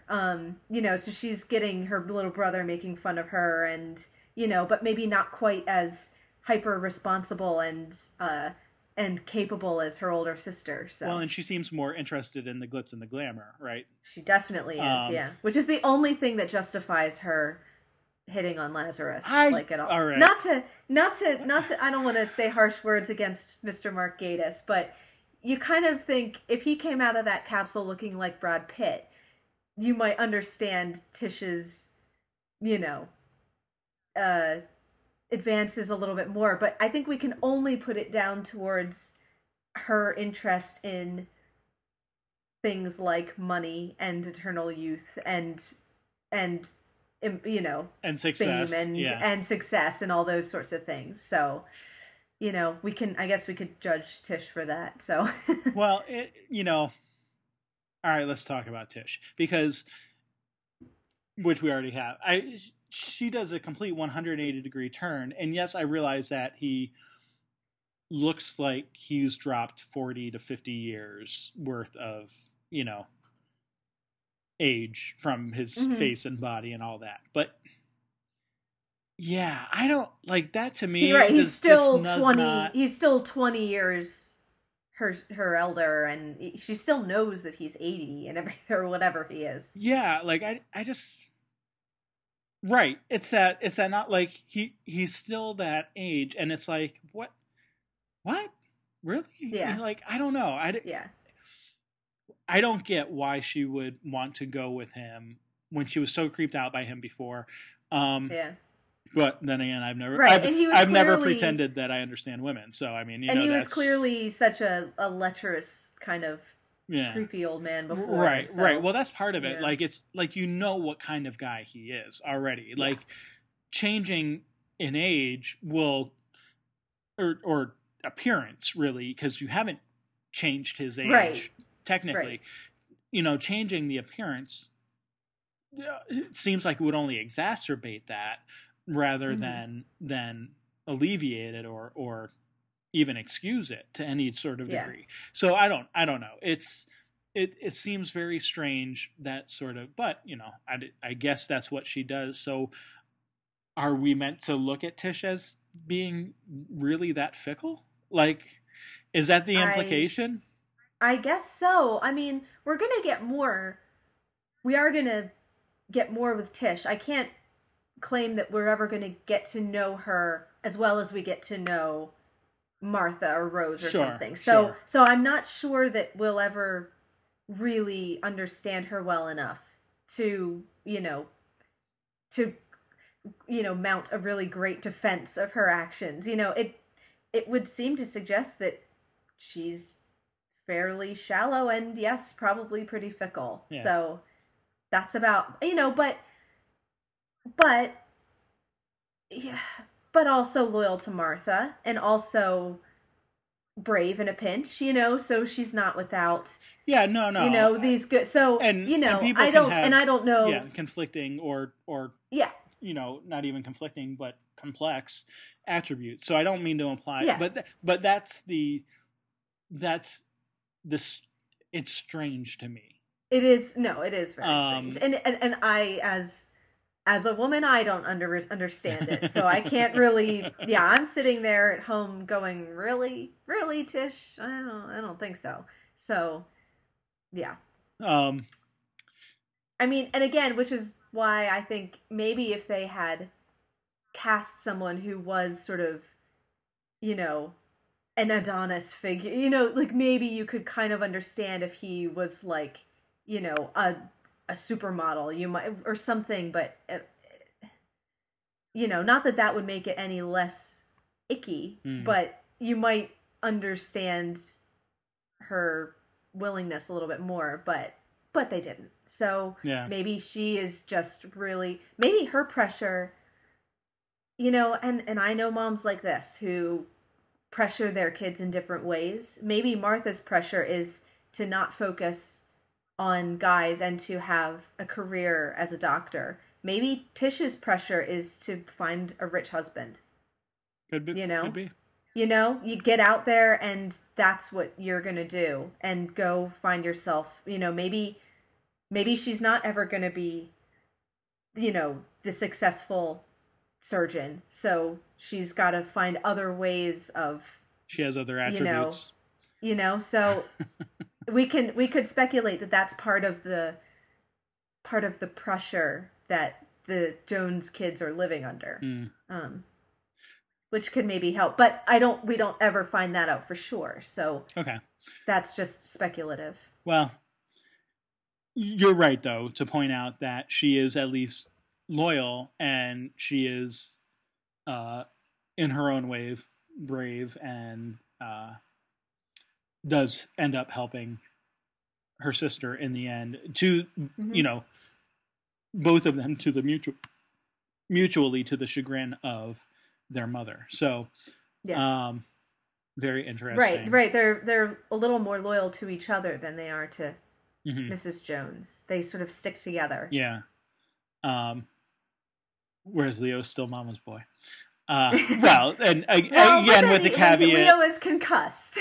with the caveat that he is injured to some degree, and right, and he's there sitting. Maybe he's saying maybe she really loves this guy. You know, he's kind of defending her a little bit, like, hey, maybe she's actually found someone special. And I was gonna say too, he is still he's following Martha's orders by not going anywhere because Martha looks at him and says, "You are concussed. Like you have a concussion, and you need to take care of that. Hold this ice. You know, this will help the swelling, kind of thing." So even in a way, like.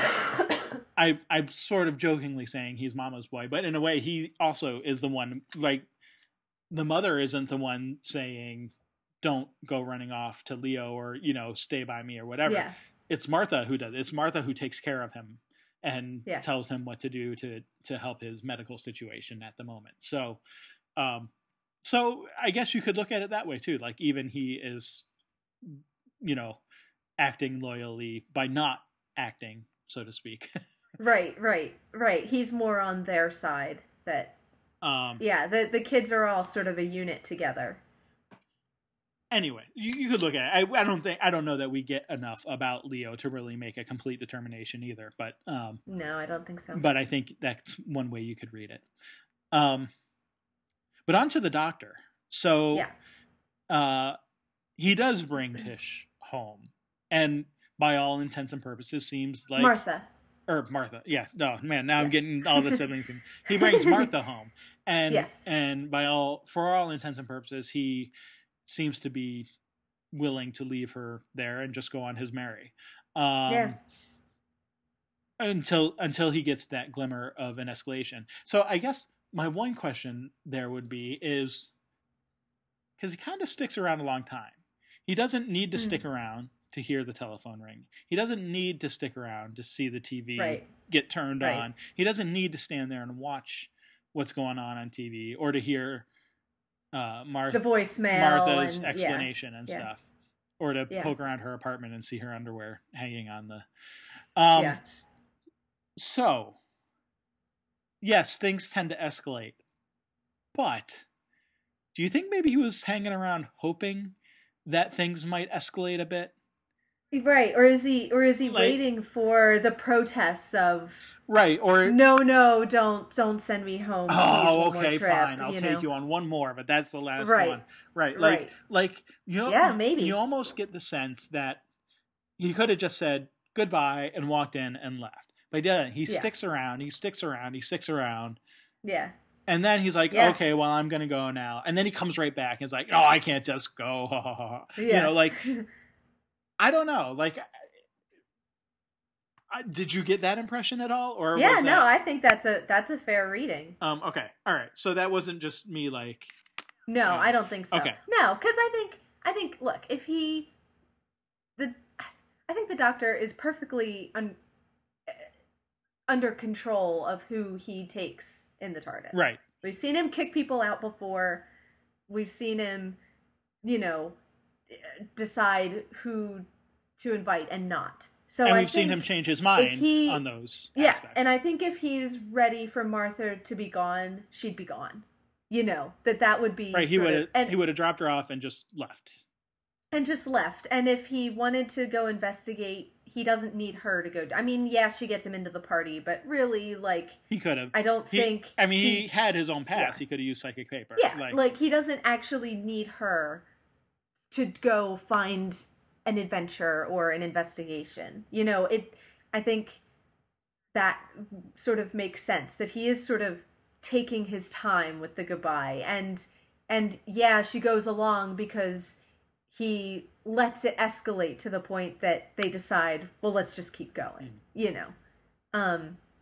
So well, and then of course at the end you get the, oh well, you were never just a one trick pony anyway. Whatever, I forget the exact phrase he uses there, but like she was never just a passenger. Just a passenger, like right? That. Yeah, one trick pony.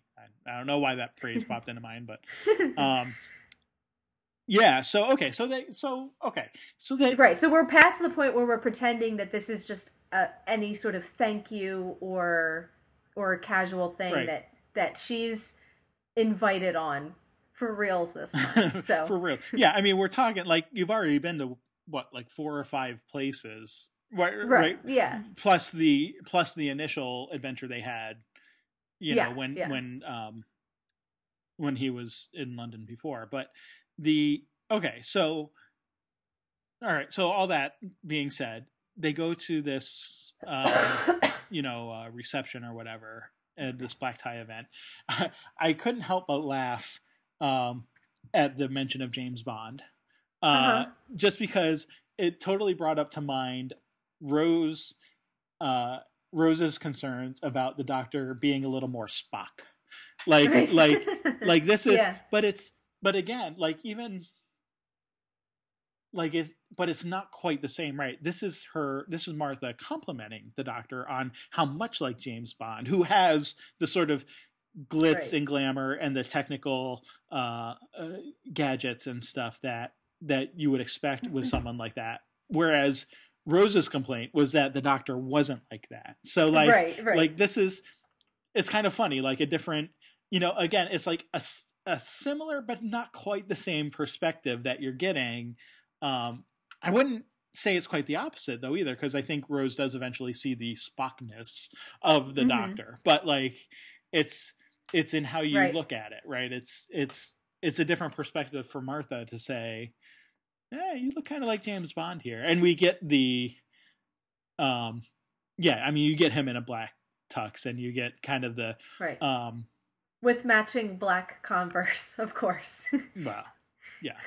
And yeah, so I don't know. I liked that, that sort of thing. And I did think it kind of was, not quite paralleling, but a sort of a hint back to that idea of someone. Yeah, no, I hadn't really made that connection, but now that you say that, that's right. And he takes the science geek aspect as a compliment. He's he's like, oh, okay, yeah. Oh, that's what she means. Well, yes, in fact, that's quite accurate. Yeah, how nice of her. Which, someone who was a geek would take that as a compliment, even when it's being said as not a compliment. So, like, it's just funny. It's like that felt very true and to life. I like Martha's her kind of nice explanation of what a science geek is. It has nothing to do with like, she doesn't spin it as because Martha's probably a geek too. Yeah, at least somewhat. She's a science person, so she doesn't say, oh, it means. Probably what Tish means by it is like socially awkward or whatever, but like what Martha and the Doctor take it is they're obsessively enthusiastic. That's a good thing. Mm-hmm. You know, it's good to like stuff mm-hmm. and to know a lot about stuff and to get excited about things, and you know, which describes the Doctor right to a T. Excessively, you know, enthusiastic. Yeah. So, yeah. So anyway, I like that he sort of just takes that, he owns that description. Yeah. And then, you know, there's the various sonic bits that he does. He of course, the big machine that this guy built is a sonic something or other, you know, uses sonic waves, and he has to go up to it and fix that. But more than that, I liked that he uses his sonic screwdriver at the end to turn the organ up to 11 or to 111, as it were. And right, but he says 11, so you know. Oh yeah, no, it's a total Spinal Tap. Yeah, reference. It's a total reference, and it's that, you know, it's that little extra boost is what when you need the push over the cliff. Is what gets the monster in the end. It's you know, similar to like in the Christmas episode where he says, you know, never leave someone with a sonic weapon near the, you know, DJ booth near the sound system. But anyway, there's also that moment too. I don't know, maybe this is me reading too much into it. I don't think, though, it's too much. But so when they're being chased by the monster and they run into the machine and they're very close quarters. Very, you know, James, like, he's fumbling around for his sonic screwdriver and she's like, woo, what are you doing? What are you doing down there? And there is especially because she's sort of got this crush too. That there's sexual tension in that. Yeah, there's definitely and then he kind of gets that little look on his face as he shimmies down. Well, exactly. He shimmies, and she just kind of looks up like, "Ooh, what's going on?" Like, like, "Oh, hello." Okay. Anyway. Well, and I think the James Bond reference kind of applies to the whole episode. Has kind of a James Bondy kind of feel, like. Aside from the supernatural element of the monster, it is like black ties and cocktail parties and, you know, girls in cocktail dresses and mad scientists and very modern and glitzy. It all kind of has a James Bondy sort of feel to it. Yeah. The whole way through, I think. That's interesting. I hadn't really looked at it in that way. So, but you're right, I think. There is, and of course then the sexual tension between him and Martha, right? Wouldn't go amiss, right. No, that's interesting. I hadn't really thought about it like that, but I think you're right.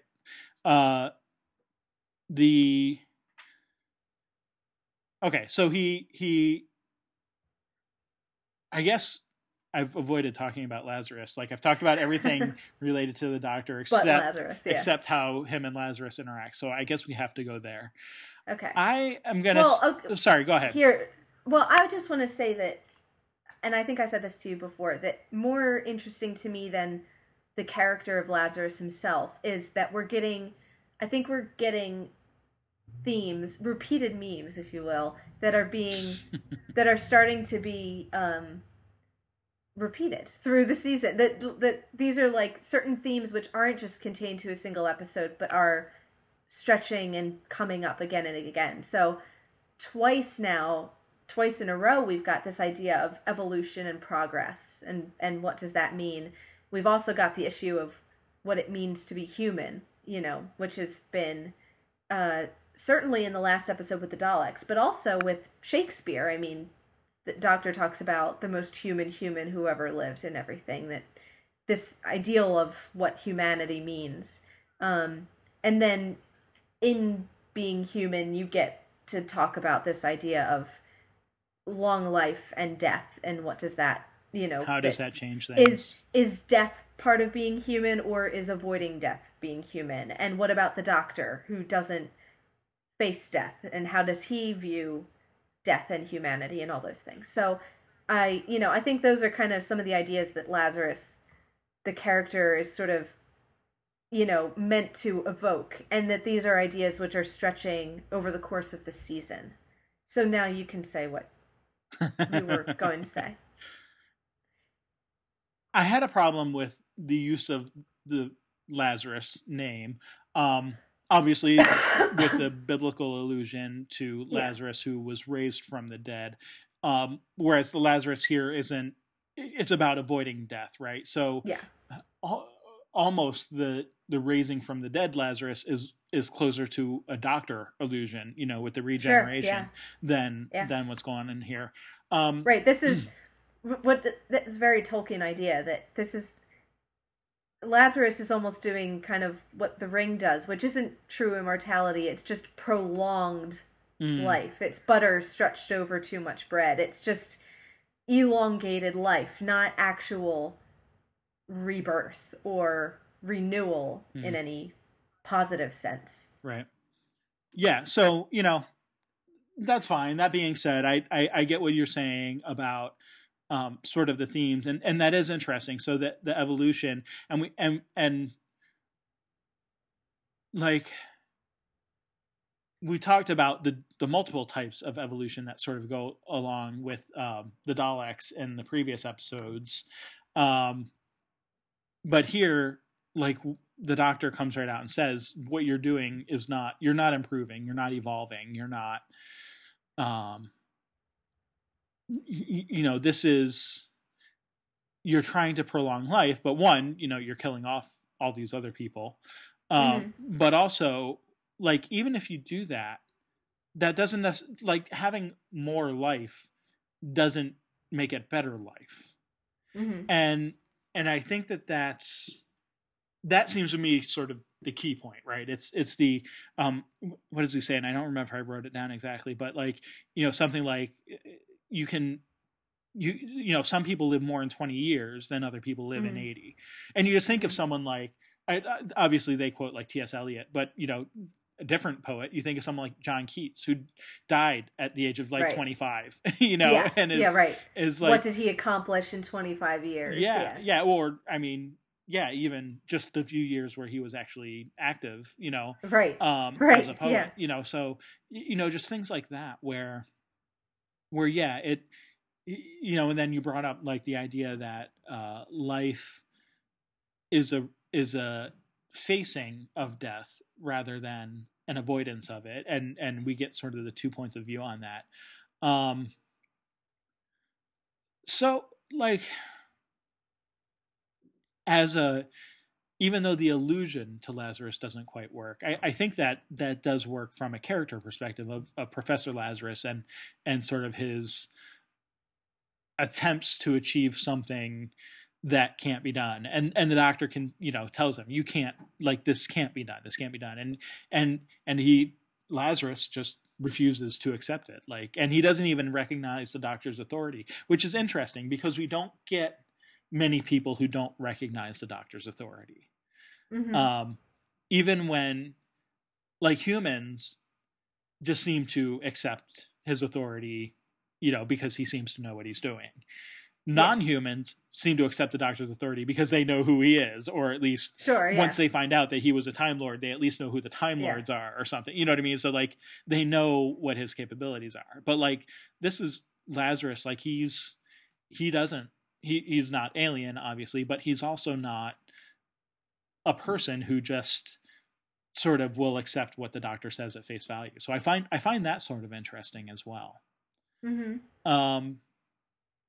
I wanted to bring up, though, with regard to the idea of death and long life, I think there's some interesting parallel. One interesting, at least, parallel with Buffy in the episode we just talked about. We talked about Whistler and where he's saying to Buffy, like, you're all you've got. This is the only, you know, you can't necessarily rely on someone else because in the end you're all you've got. And then, of course, the parallel there with Spike saying I'm all you've got, and the fact that she does actually have more friends, like, that all plays into it. But here we get the Doctor saying something that sounds very similar, but in some ways is very opposite even to what you know, to what Whistler is telling to Buffy. And he tells he tells Lazarus, the doctor tells Lazarus that if you live long enough, the only certainty left is that you'll end up alone. And I think I told you before, I don't think I mentioned this when we were talking about Buffy, but I told you before we started recording that Whistler's comments to Buffy that, in the end, you're all you've got, reminded me actually of Firefly, where Malcolm Reynolds says, everybody dies alone. Or was that even in Serenity? I don't remember where exactly, but somewhere in that Firefly. That's in Firefly universe. He says that. I can't remember exactly which episode or whatever. But that's a very Whedon-esque sort of existentialism, and it, it's that. It's sort of empowering in a way because it forces you to realize that if you want something done, you have to do it. If you want something done or you want something done right, you have to do it. And so there's a certain empowerment there, but it's also a very fatalistic point of view, which you kind of mentioned, in that, you can't necessarily rely on anyone else. You do have to just sort of rely on your own power. And so it's interesting to me here that the doctor is saying that actually part of the reason why you need to face up with death now is because eventually you will be alone. You won't have anyone else to rely on. But there's a, I don't know if hopeful is the right word, but certainly a less sort of fatalism. But I still think it's an existentialist point of view. It's more of a humanist point of view in a way that says, like, because we are who we are, and because we have death, and because of the lives that we lead and having to face death, we can work together to achieve things. But if you try to cheat death, if you try to cheat being human, then that's not going to work out. Like then you're going to wind up just being alone. You're not going to have anyone else with you. And so I find it interesting, and it almost, I think, almost points to sort of the two, I think, core differences between these two shows from a sort of high concept philosophical level. But at the same time, we do see that Buffy has help. Like, even though people are telling her, you're all you've got, Whistler in particular is telling her, you're all you got, we already know that Buffy, and you pointed out that, with Buffy and Kendra, Kendra was the one who was the self-reliant one, and Buffy was the one who had the friends and the family. And we even got Spike, I don't remember which episode it was, but where Spike even says, "Oh, a Slayer with friends and family," who, I didn't see the brochure. That wasn't in the brochure. Yeah, that wasn't in the brochure. So like even though we're getting people telling Buffy explicitly, we still do get this idea that, in this sort of existentialist world, and even though we are the ones that we ultimately need to rely on ourselves, we can still have friends and be successful and rely on them, even if sometimes they let us down.